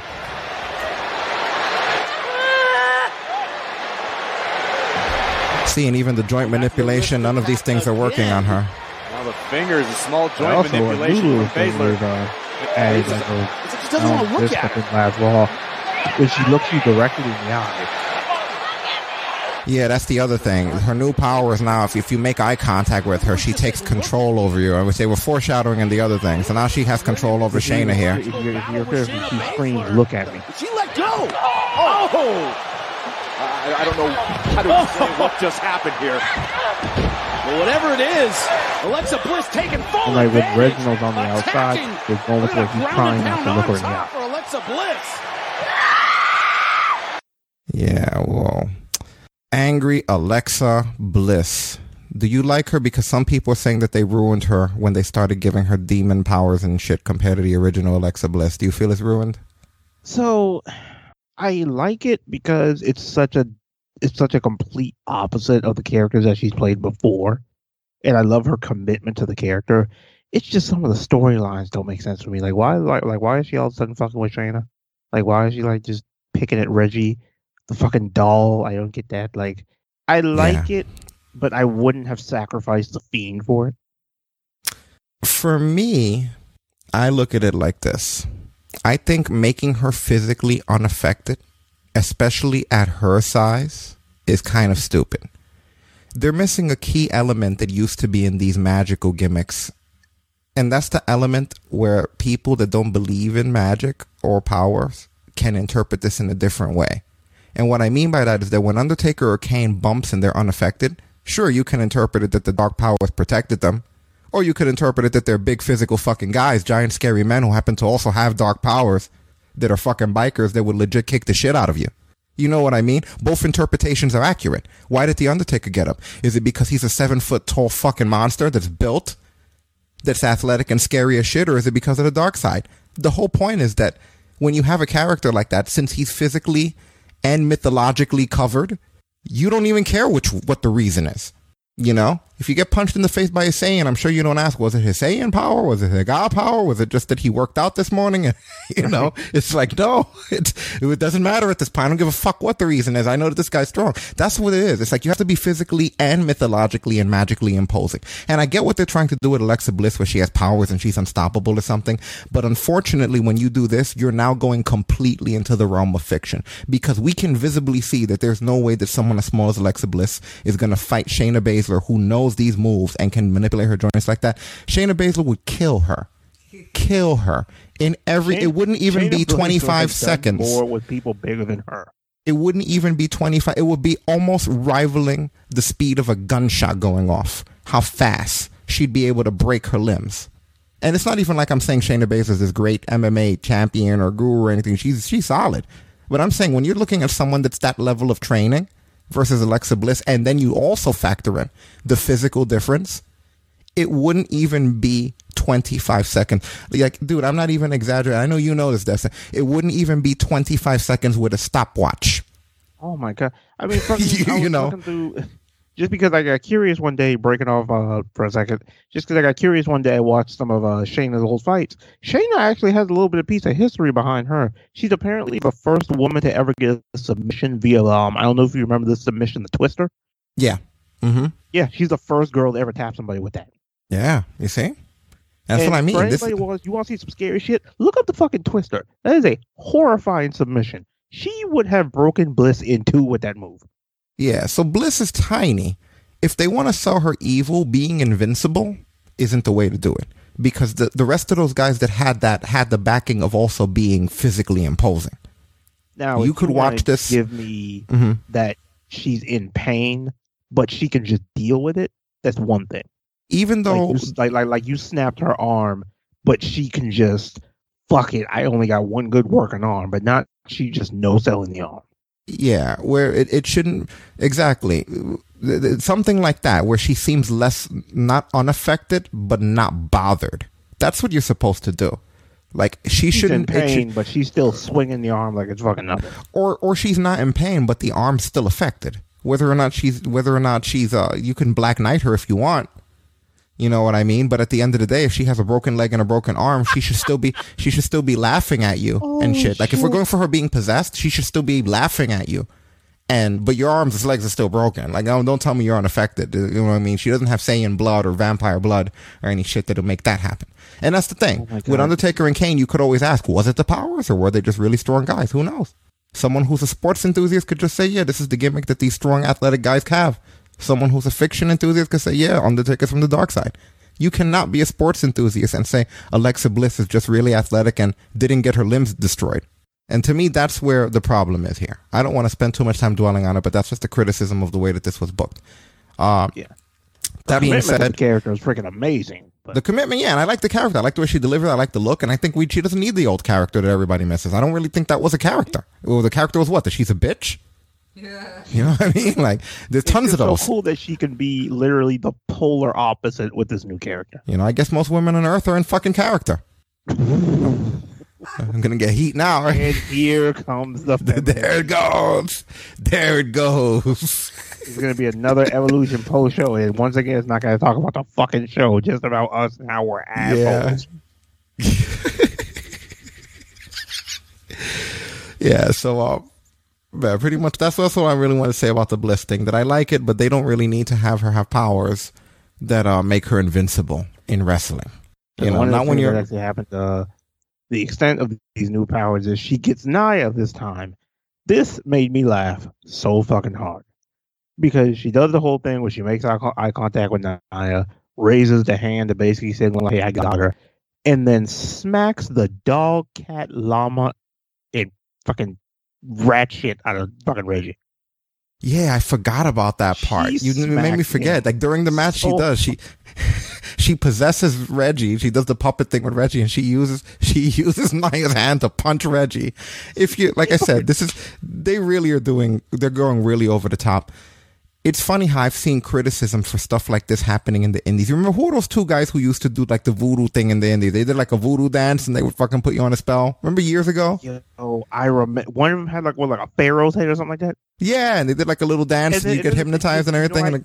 You know what the bad part is? I fucking remember it because they played that shit on fucking Web Soup once. And he fucking like rolled into the shit. He did the fucking snake shit. Yeah, and they did like a snake thing. And the guy came out from the back and took his pants off or some shit. From the indies, even that was over the top. And now look, here we are. We're here in WWE and we have like the fiction's like really over the top. Well, yeah, you're right. Reggie winds up getting hit by Nia. Yeah, thanks to the superpower. Like, oh my God, they're going into the realm of fiction. And for me, I don't really care. I'm indifferent to it, but I'm wondering how the people like Nia and everyone else feel about, like, are they cool with this portrayal of having the powers and having to do this shit? What do you think? I guess at some point, considering they're all really close friends, getting a kick out of it. So I mean, I really with some of these people, sometimes they just have a laugh with some of these things. So it's like, fuck it. Yeah. Okay, guys, moving along. You got your singles match of Kevin Owens facing Sami Zayn. Oh, this is like the feud of doom. 80% of you in the community feel Kevin Owens will be going over here. 20% of you felt Zayn will be going over. Congratulations, 20% of you. Because Owens lost on this one. The finish with Sami goes over with a haluva kick. Cosmic justice. You hear me? Cosmic justice. He kicked the shit out of him. Those haluva kicks could be brutal if you don't know how to take them. You ever seen when he's giving it? One time, didn't he kick X-Pac's face off? I think we played it on here once. Yes. He kicked him so hard. You got to be ready. He came off the ground. You know, I wish we called it the Yakuza kick still. But yeah, haluva kick. Really, really, really fucked him up with that. See, as much as I enjoyed Bianca and Bayley, this is the match I would have put inside Hell in a Cell. Because could you imagine the shit they would have done to each other in there? Yeah, I think that's probably why they didn't. I think that sometimes these two guys have to be safe from themselves, to be honest with you. As much as I like them, I kind of feel like these two guys would do whatever you allowed them to. If you let them, and it was just what they wanted, it will be hell in a steel cage, in an elimination chamber, in a cell ladder match, table match. In an inferno. You know, like they don't have a roof. Those guys have no ceiling. With that logic, it makes sense why it wasn't now. Like, sure, there are wrestlers from the 80s that'll do things and they'll be like, man, this is going to be a big moment. This is going to be a big spot. They're going to talk about this. Like, all right, you know, and then, but their finish to ladder war was getting package pile driven through a ladder scalpel. Yeah, but they will never be those guys that go, well, that was it. That's just high. Nope, they would never. They'd be like, all right, and then next time there'll be another ladder on top of that. That's what pissed Cornette off when they work with him in Ring of Honor. That's what pissed Cornette off. He used to curse them out. Remember all those stories? He used to literally, because they'd come into the thing and he'd be pissed and it's like, how the fuck am I going to follow that? Because we got all this crazy shit in the match, you know? Eventually, you just start booking him as the main event because it's not getting higher than this. Yeah, no, they don't like that. They don't want to be wild like that. So yeah, I'm kind of glad that this wasn't in the cell because I feel like these guys fight. They have years of fighting with each other to do. You know what I mean? Why waste it all on one thing? You know what it is? It makes sense because as long as they've been fighting each other, there's a level of comfort they have that nobody else has. And yeah, look at them. These two are such good friends. Look at them. You know, they are so happy with one another here. This is like Itchy and Scratchy levels of ass whipping. You know, there's literally forever. Like, they're just going to fight. People say fight forever. They are. They don't have to worry about it. These two are going to fight forever. Forever because they've been fighting forever. If you don't stop them, they'll just keep going. It's with a closer. You know, like that is friendship to me. That's true friendship. When you'll battle to the end of time. And maybe go for like another week after that. Like, I can barely breathe. Like, look at these guys, man. Think about it. How long am I watching them fight? Feel earth. Sammy's still out at a count of 7 as you take another look at the impact of the clothesline. Kevin Owens he wants to punish Sammy. Oh my God! Look at his big ass getting him with that senton like that. Fuck yourself up with a senton like that. Not many other people have that these fucking two have. Fucking they fight and fight. People, that's tame compared to the shit we've seen them do. Like, you don't understand, the stuff we've seen of them in WWE does not scratch the fucking surface. It really doesn't. Like, they have done some shit. Yeah, they really have. But the story that they were telling in this match was the I Can't Breathe Owens story, because remember that we showed you earlier on the SmackDown segment that he got hit with the Samoan spike during his match there. So now he's having trouble breathing. Yeah, the 2 times, because let's not forget that after he got hit with the Samoan spike once, that Biggie dissipated into nothing. And we still had, they never mentioned them. Still, even tonight, like that was it. Biggie, he was written off. This is Family Matters and with the other sister all over again. Because that dude's been gone since Friday in the middle of the tag match. Where has he been? Do you realize that you're the reason why Owens couldn't breathe, right? You disappeared off the screen. They popped you out like a freaking graphic, and Owens had to eat the Samoan spike. Big match. That was just weird. But anyway, I digress. That stunner that Zayn countered into an exploder was brutal. Like, he was all neck and head for that. Stasis points out that maybe it's because he has such big shoulders that it looks worse than it is. I sure hope so. Because the way he lands, man, it looks like he lands all head to me. Let's be real. With fucking Owens, that motherfucker lands all head. And he's another one of the spot on like ladders and shit. It's just nothing but cranium. Yeah, and we get a stunner out of nowhere, which is rare for him because I got to be honest, his stunners usually come out of somewhere. He usually telegraph the shit out of him. So I'm giving him credit. He's becoming more fluid with that stunner. Took a few years, but most of the time his stunners were like watching Test set up his pump handle slams. Yeah, his stunner is very telegraphed, but I mean, it is a semi-new move for him, I guess. Yeah, still looks good. Still solid stuff there. Still nothing compared to his fucking package pile driver. I fucking watched the video the other day of the fucking Maria thing you were talking about. I blinked and he was halfway there, and I was like, wait a minute, what the fuck? Yeah, right? Those are days, man. I was like, yo, the fear. Like, not even that he hit it. It's the fact that he can get in position that fast. Mm-hmm. Yeah, man. Also, we get one of Sammy's signature Kenny Omega-esque dives. Who did it first? Was it Omega or Zayn? It was probably Zayn, right? I feel like it could be around the same time. They've both been at it so long. I mean, but yeah, you'll never know here. Look at that. It is the Terminator dive in all its glory. And what I like about his especially is that unlike Drew's, like his dick doesn't almost clip the ropes. He'll never live that down. No, I never will.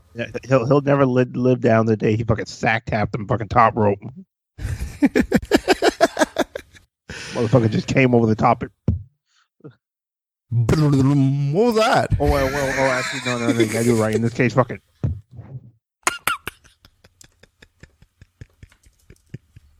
But what I like about that particular move, it shows what makes these guys feud so cool. Is this? It's the same formula of the stuff with like AJ Styles, Christopher Daniels, and Samoa Joe. There's certain moves you will only see when they wrestle each other, and that's one of them. Yeah, they trust each other enough. Sammy does not do that move unless he's wrestling Owens now.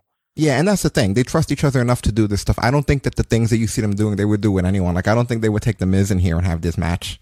It's because they specifically know each other well enough that we're able to have it. And that's why you see the levels of violence. There's trust to take care of each other.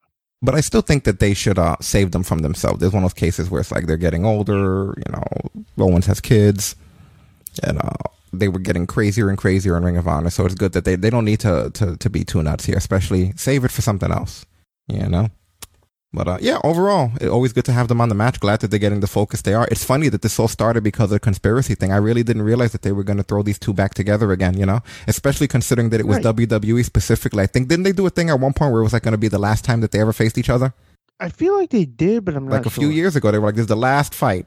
And then we put it all behind and they didn't. And I remember telling you guys that there was no way that was going to be what happens. We've heard that 1,000 times. Like, these motherfuckers are going to find a way back to each other again. Tell me you watched that match. You watched it, yes? Yes, and save me. Victory! Every word I said, I talked about karma, did I? And wait, just be honest with me. Let's be honest. Look deep into my eyes now. Tell me the truth. Did you believe me when I came here during the pre-show and I talked about karma, about how karma was real and how cosmic justice was going to be served tonight? Did you believe what I was saying? Be honest with me. Well, earlier today when I... honest with me. Did you believe in karma when I was talking about karma and cosmic justice being served tonight? Did you believe me?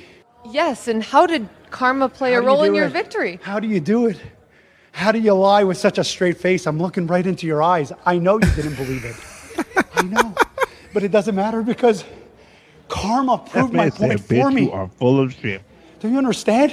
This is... It's divinity. It's divine. It's consciousness. It's love. It's right here. It's between you and me right now. It's coming out of my mouth and you're breathing it in through the particles. That's all consciousness. That's all love. There's order to that. Don't you understand? There's order. And it's true. It's true. I believed it before I went out there, but now I know for sure. What the hell? It's true. Karma's going to save me. Karma will save me. It'll save us all. It'll save you too. It's going to take care of you. Don't you worry. That's what I'm calling it now. He's going to come out on Friday in a robe and he's going to be Karma Jesus. Karma. What he keeps saying is it karmic justice? Because he keeps saying cosmic justice. Is it both? I don't fucking know anymore. I just laugh and move on at this point. Maybe he should rename the Kaluva kick the cosmic kick. Don't do that. Don't you fucking do that. Or the karma kick. Okay, that's passable. How far is he going to take this? Anyway, Raw Women's Championship. Rhea Ripley defending against Charlotte Flair. 59% of you say Rhea Ripley will be defending and retaining this championship, whereas 41% of you say that it is going to be an upset with Charlotte. Finish being a figure four where Rhea can't get out of it, and in desperation she rolls to the outside and then she flips the top of the announce table into Charlotte's face, which leads to a brawl and leads to it was just so funny them calling for the bell.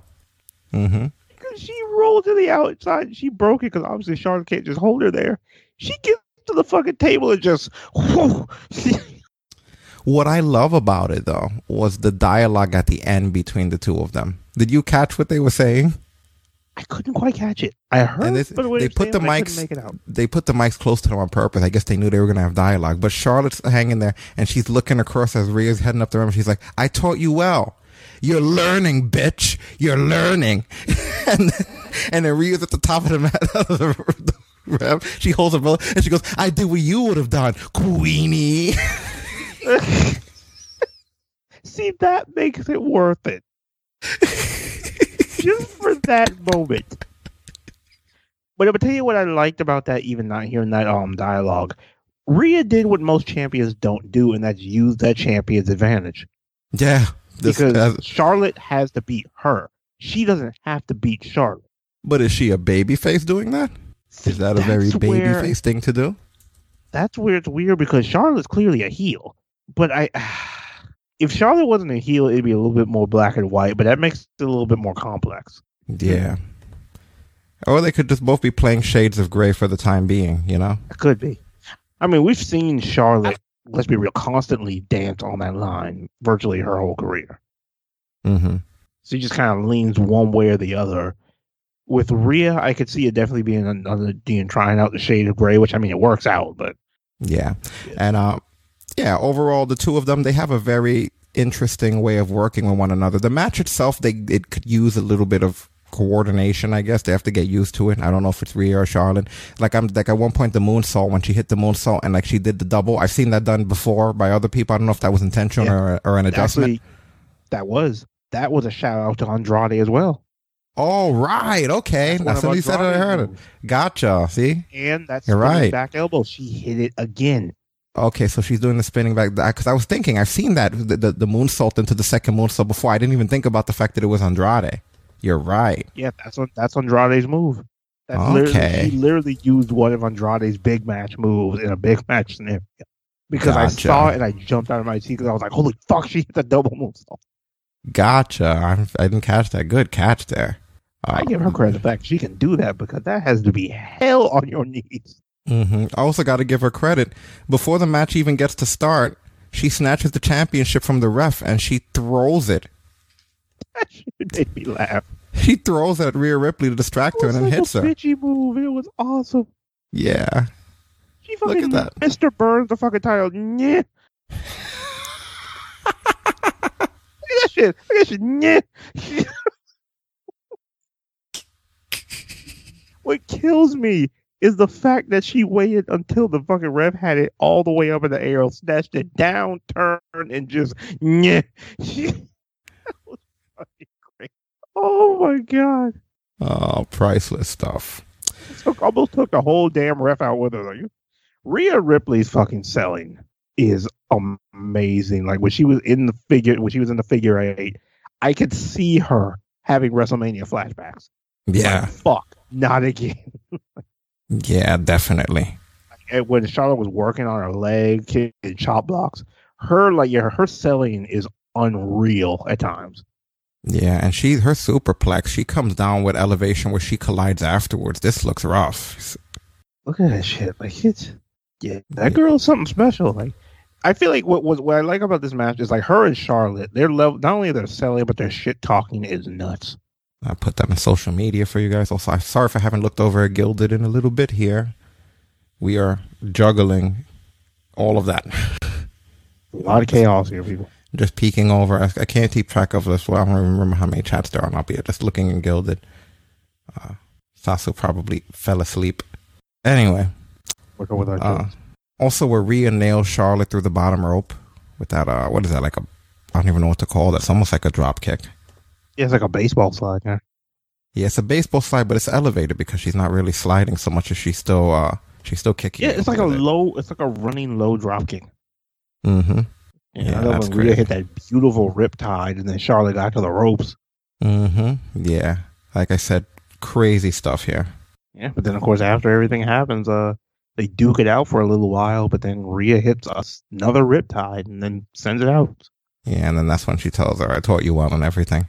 Yeah, good match overall, right? Yeah. Oh, yeah, definitely. Really good match. And it's one of those matches where DQ no contest won. Right, that didn't happen often. Yeah. So, there you go. Now, I think did they put a Charlotte thing up? Yeah, they did. Charlotte, congratulations on your victory over Rhea Ripley tonight. But unfortunately, I'm sure this is not how you wanted to go because you're not walking out with the Raw Women's Championship over your shoulder. What's your reaction to what happened out there? The only win tonight is knowing that Rhea's listening and learning and growing and taking a page out of my book. That was the only win. Bravo to her. But I'm coming. I never stop. So the nightmare better be ready. She's coming for you, Ripley. So I'm so dead because me and a coworker were talking about that fucking clip the other day, and it's so funny to see the moment Booker knows he fucked up. Yeah, he winced right away. It's instant. He tried to pull it back, you know? he tried to pull the words back into his mouth, and it just wasn't going to happen at that point. I said, we coming for you, ninja shit. So what do you think? Do they continue the Charlotte Flair Rhea Ripley feud now? They have to. I mean, you can't end a feud on a DQ no contest. I feel like what this is going to turn into is their next pay-per-view match. It's going to be some kind of specialty match. You think so?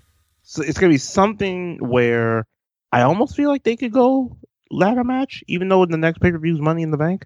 But it's going to be something where the DQ no contest winds up not being a factor. Wow. Yeah. I figure if they want to think outside of the box and have Rhea get the win in a big way, they would probably wind up doing a submission match because Rhea still has that prism, or as I call it, the Aussie Deathlock, which she doesn't go to very often, but she has multiple wins with that move. I kind of feel like they need to incorporate somebody else into this feud, though, you know? I mean, like, they so easily go Nikki Cross. Well, no, because they made her look like a damn goof that could just last moments before being killed. Like, oh, Nikki Cross didn't die again today. She's strong. Shoot, the way they talk that shit up, that might as well be enough nowadays. Yeah, like they couldn't. I don't know.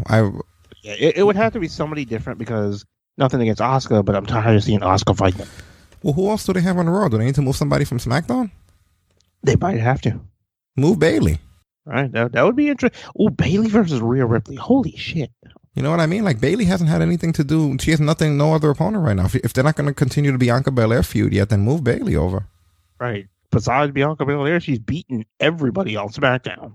I'm hearing after SummerSlam, they're going to want to do a shakeup again. They're going to switch the whole rosters and draft everybody over, so that'll probably be their move. Yeah. You know? Truth be told, that SmackDown's going to need it worse than Raw because I think SmackDown's whole roster is like 7 girls.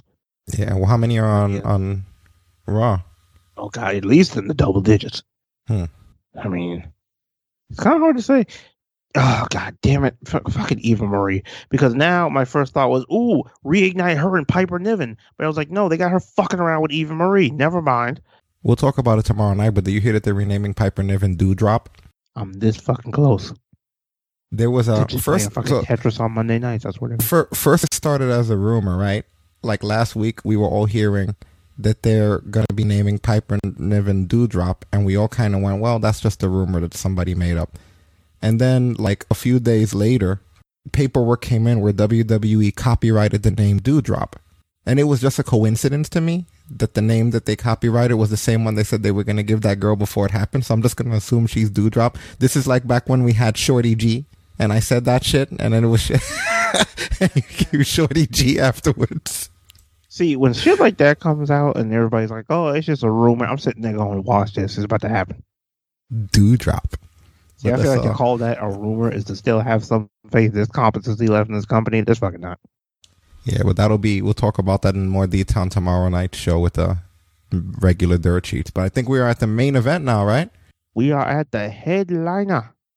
WWE Championship Hell in a Cell match. Bobby Lashley defending against Drew McIntyre. 70% of you feeling Bobby Lashley will go over.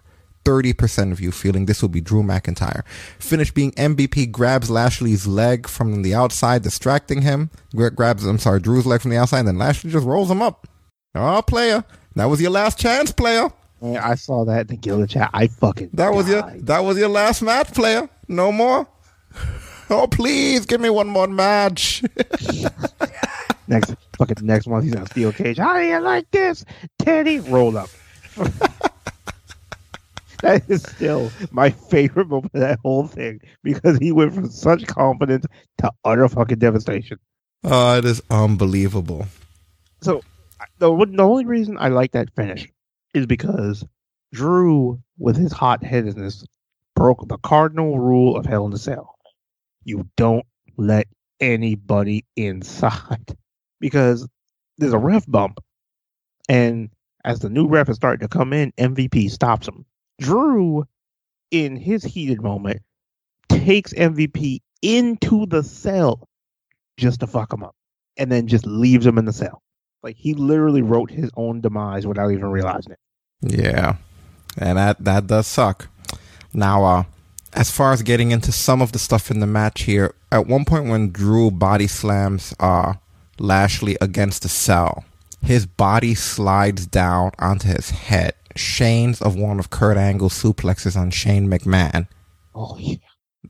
The only difference was that they didn't have the concrete ground. So you didn't hear the thud of skull against concrete. It was literally the padding helped them. But it was that same motion when he slid down. And that's followed by a belly-to-belly in the ring. He uses kendo sticks on Lashley. Then he winds up using the kendo stick against the cage, against the cell, to hit him with a Russian leg sweep. And then Lashley winds up taking that spine first bump on the steel steps, which was pretty brutal. Yeah, an air raid crash, but that was nasty. Yeah, that's essentially what it was. I actually think I have that here, though. That sound sucked. Yeah, it really did. Any kind of fun. Yeah, there was some real brutal stuff here. And this was definitely one of them. But those steps are always designed for that kind of stuff. But yeah, right here. I like how freaking MVP turns away like, Fucking dramatic ass. Yeah, like it was. Let me put it back up. Did I put it up? I don't even know if I actually put it up. There it is. Yeah, just the way he took that bump was incredible. But again, we're going to get into the negative because they still, to me, this was the weakest link there. At Poison Alabama slam on the chair, and then Lashley took it like a pussy. I didn't like that because it's supposed to, if anybody doesn't know, Poison Alabama slam, you're coming down on your front, on your chest, and your face, essentially. And I get it. It's not easy. But I mean, Lashley really took it like a pussy. Like, he put his hands out in front of him. He couldn't have put his hands more out in front of him than he did. That kind of shit is heartbreaking when the girls have more balls than the guys, you know. He did somehow get a nasty cut on his shoulder. It was like without really doing anything major. I guess that's when he took that bump, the crash and burn bump, or I'm not even really sure. Or you know when it could have been? It could have been the Hurt Lock, when he was in the Hurt Lock and they both collided through the table. Yeah, because at one point he puts him in the Hurt Lock on the outside, and Drew's running him into the cage over and over again and trying to break him. Eventually just puts him through a table. Focus his attention back on Lashley.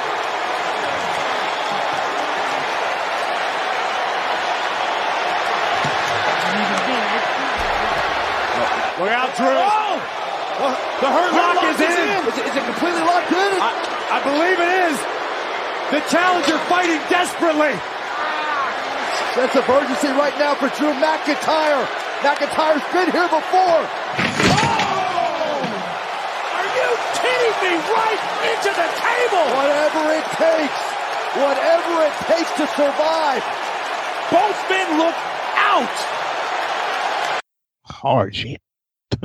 But then fucking Drew decides to have his own little cane bump moment because he fucking Lashley hits that complete shot, that flatliner onto a chair, and it's like you clearly see him like cane bump with his arms through the chair. You're talking about Drew, right? Yeah. You know what's the thing about that? The move was they did it twice, didn't they? Yeah, they did it twice. And that's the whole thing. There was a bump that bump was so bad that they had to just do it over again. Did you catch that? You know, I didn't. It was he trips him and he drives him into a chair. Lashley trips him and drives him into a chair. And it's another one of those spots where it's all hands. He just pushes his hands down. You know, it's another one where he just pushes his hands down and then it looks so ugly the first time that Drew and him, they blatantly just redid the spot. I'm pretty sure that what happened was that they were in the ref's headset and they told him to do it over again. And like, if you go back to Peacock and the network and YouTube, you will not find it. There's no way. If you go back and watch, if there's any way to go back and watch, they did the spot twice. The first time he had his hands up and it looked like shit, and they literally just recycled it so they can cut it once and you won't ever see the botch I'm talking about again. You know? What else is there? Drew coming off of the top, waving a steel chair, and he gets locked into the Hurt Lock, right? Now, my issue with this is, who comes off the top waving a steel chair? Like, have you ever seen somebody jump off the steel chair and jump off the top rope and swing a steel chair at you? Has that ever happened before? Where somebody said, I'm going to jump off the top rope and hit you in the head with the chair as I fly across the sky? Aside from Shane, maybe. That would be like a Shane McMahon style thing to do. But Drew? But anyway, he comes off the top with a steel chair and he winds up getting hit in the Hurt Lock. And, you know, they go back and forth a little bit there. And I will say, I know it happens often, but I think one of Drew's coolest looking moves, I like when he hits the spine buster and then floats over into the jackhammer pin. That looks really solid. MVP, of course, like you mentioned, getting involved in the outside. And then he helps with Drew being pinned in the corner. with by basically bridging a kendo stick against him while he's in the corner. And then when Drew finally gets free and charges Lashley catches him into that flatliner that you were talking about, which leads into that shitty sequence that they wind up having to do twice. Lashley hits the thumb to the eye. When Drew's swinging the chair again, at this point, Drew needs to retire from swinging chairs around because it seems like every time he swings the chair, something shitty happens to him. You know, but now he has a thumb to the eye. That's when he pushes Mac into the ref. When the ref bump comes, which is what hits the Future Shock DDT, but the ref's still down, which is what causes him to get desperate and do what you said, which is make the cardinal mistake of letting the other ref in from the outside because he figures he just hit the Future Shock DDT. Let's pin this motherfucker. And what winds up happening in the distraction of getting the other ref in there is when he gets the hurt lock. And then, but he manages to roll through that into a belly to belly. But when they both come to their feet, Drew gets the chair first because for some reason Drew McIntyre's up fucking obsessed with chairs at this point. And, you know, it's like, it seems like that's all he's trying to do. And, what happens is that you just steal chair. Yeah, he bumps him a couple of times before throwing the chair at him. And then the Claymore, but then right at that point is where we talk about where MVP is now in the ring because of the earlier mistake he made after the Future Shock of bringing the ref in, gets distracted. And, you know, Mac finally gets his hands on MVP at least, you know, he even getting to Claymore him. But then when the whole thing happens, the hurt lock on the outside, they both collide into that table in the corner. And then Lashley winds up bumping Drew from the apron through the table, you know, and push leads to the end.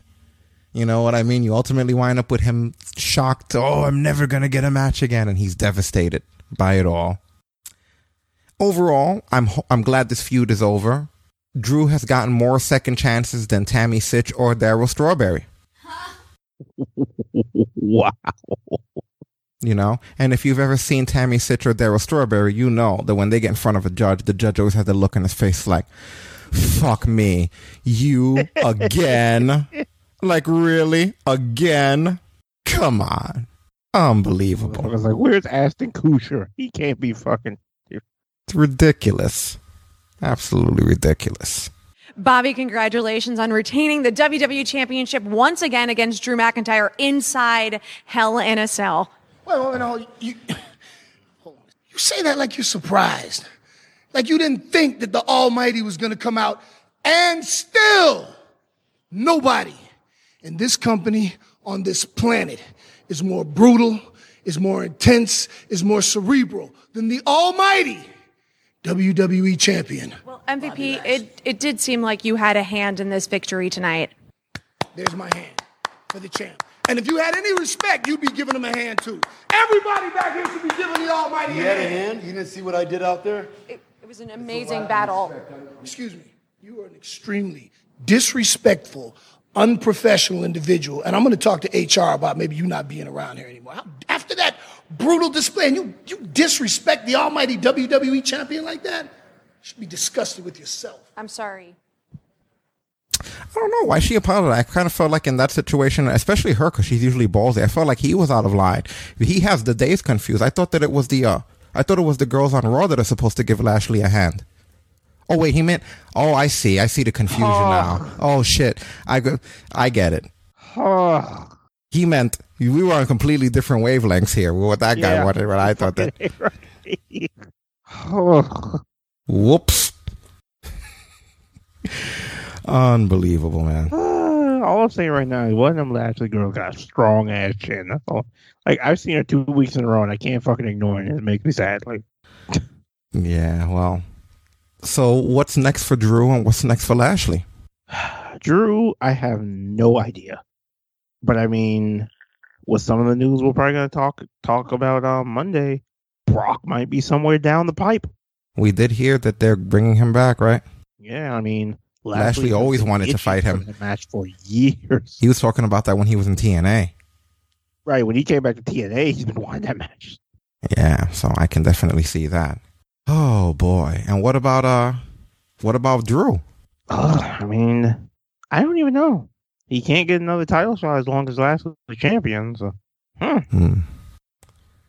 Does Drew go to SmackDown? Right. Because I mean, he could go for Roman. He and Roman have history. Maybe that might be the move when they decide to do another shakeup. Because he can't. I mean, even without the shakeup, he can't get the title anymore. What's he going to do? Be a mid-carder on Raw? Yeah, he can't do it. That's all he has for Raw at this point until Lashley loses his title. So SmackDown might, if he wants to get back in the world title feud, SmackDown's his best bet, or go back to NXT, one or the other. Yeah, something. I guess something like that, you know. But it's very unfortunate that it went because his whole big title run, which I told you was going to be what happened, his whole title run was pandemic, and then when it was time to celebrate, they got rid of his ass. Right. You know? So, that sucks. Anyway, what else? Is there anything else that you wanted to discuss about this pay-per-view? What are your overall thoughts on the pay-per-view before we wrap things up here? I mean, I definitely enjoyed it. You know, I mean, of course, I had my whole thing with Roman and Ray getting axed off of this one and feeling like Sammy and Kevin should have been in the cell. But I mean, for everything we got, it was great.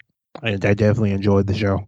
Yeah, I definitely did too. I think this was one of the better pay-per-views, and I'm still giving the Bianca Belair Bayley my pick for match of 2021 until something better comes along. I think psychology-wise, what they were going for, the stuff they put together, everything about it, like this definitely was something that worked very solid for me. Yeah. You know? At the end of the day, SmackDown has a fantastic women's champion in Bianca Belair. Because, I mean, physically, the girl is imposing. And I mean, if you're going to have somebody call herself the EST, the first thing you do is, I mean, for God's sake, she basically got one over on probably the best SmackDown Women's Champion they've had. Mm-hmm. Yeah, she sure did. I mean, at this point, the sky's the limit for that girl. I mean, it's like you said in any documentary you've ever seen about her, any interviews, that girl's always been a success her entire life. So it's no surprise that she comes to the main roster and immediately snatches that SmackDown Women's title. Yeah. Well, it'll definitely be interesting to see what it is that they decide to do from here. And I definitely enjoyed this pay-per-view. And it goes to show, this might be the best pay-per-view of 2021, is it? It's up there for sure. You know, like this, like it goes to show you. Don't count them out yet. Don't you fucking... I knew you were going to do that, you son of a bitch. I fucking knew it. But Raw will always bring us back down to earth, though. See, what it is, pay-per-views like these are like when you spike somebody's drink, and then Raw is the recovery the morning after, when reality comes sinking back in. Yeah, I can't argue with you there at all. It is rough. There's no questions about that. Oh, man. But yeah, like I said, I kind of went into this with low expectations just because of where they've been this entire time, you know, and now we're seeing that the booking's solid. But unfortunately, whenever we start to get used to one of the brands out of two of the brands, we can never sustain that because they do the freaking draft and it shakes everything up again and it takes everyone a while to get their footing. Yeah. You know? All right. Anything else? Are we done here? That's it. All right. Fantastic. That being said, don't forget, guys, that we have a bunch of other stuff going on, including tomorrow night, where we will have at 11:30 p.m. Eastern, immediately following Monday Night Raw, we will be here on Talk Brunch Live, where we'll discuss the dirt sheets and everything else that's been happening, any injuries, contract changes, the occurrences of AEW Dynamite, as well as NXT, and all of the other stuff that's happened, maybe even some Impact in there, depending on how things go. You never know.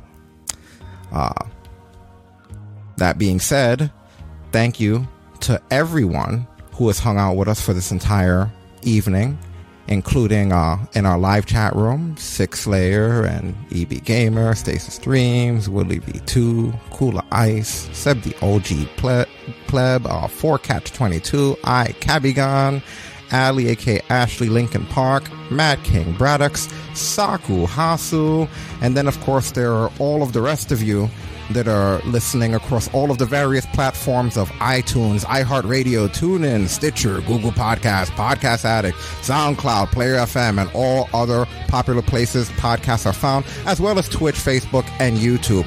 Ladies and gentlemen, you've been listening to Talk Brunch Live, episode 463, hosted by yours truly, Rick Dare, aka Captain Brunch. For myself and my co-host, Destin Soul Glow Frazier, we're out of here. And all praise Pat McAfee. Shut it down.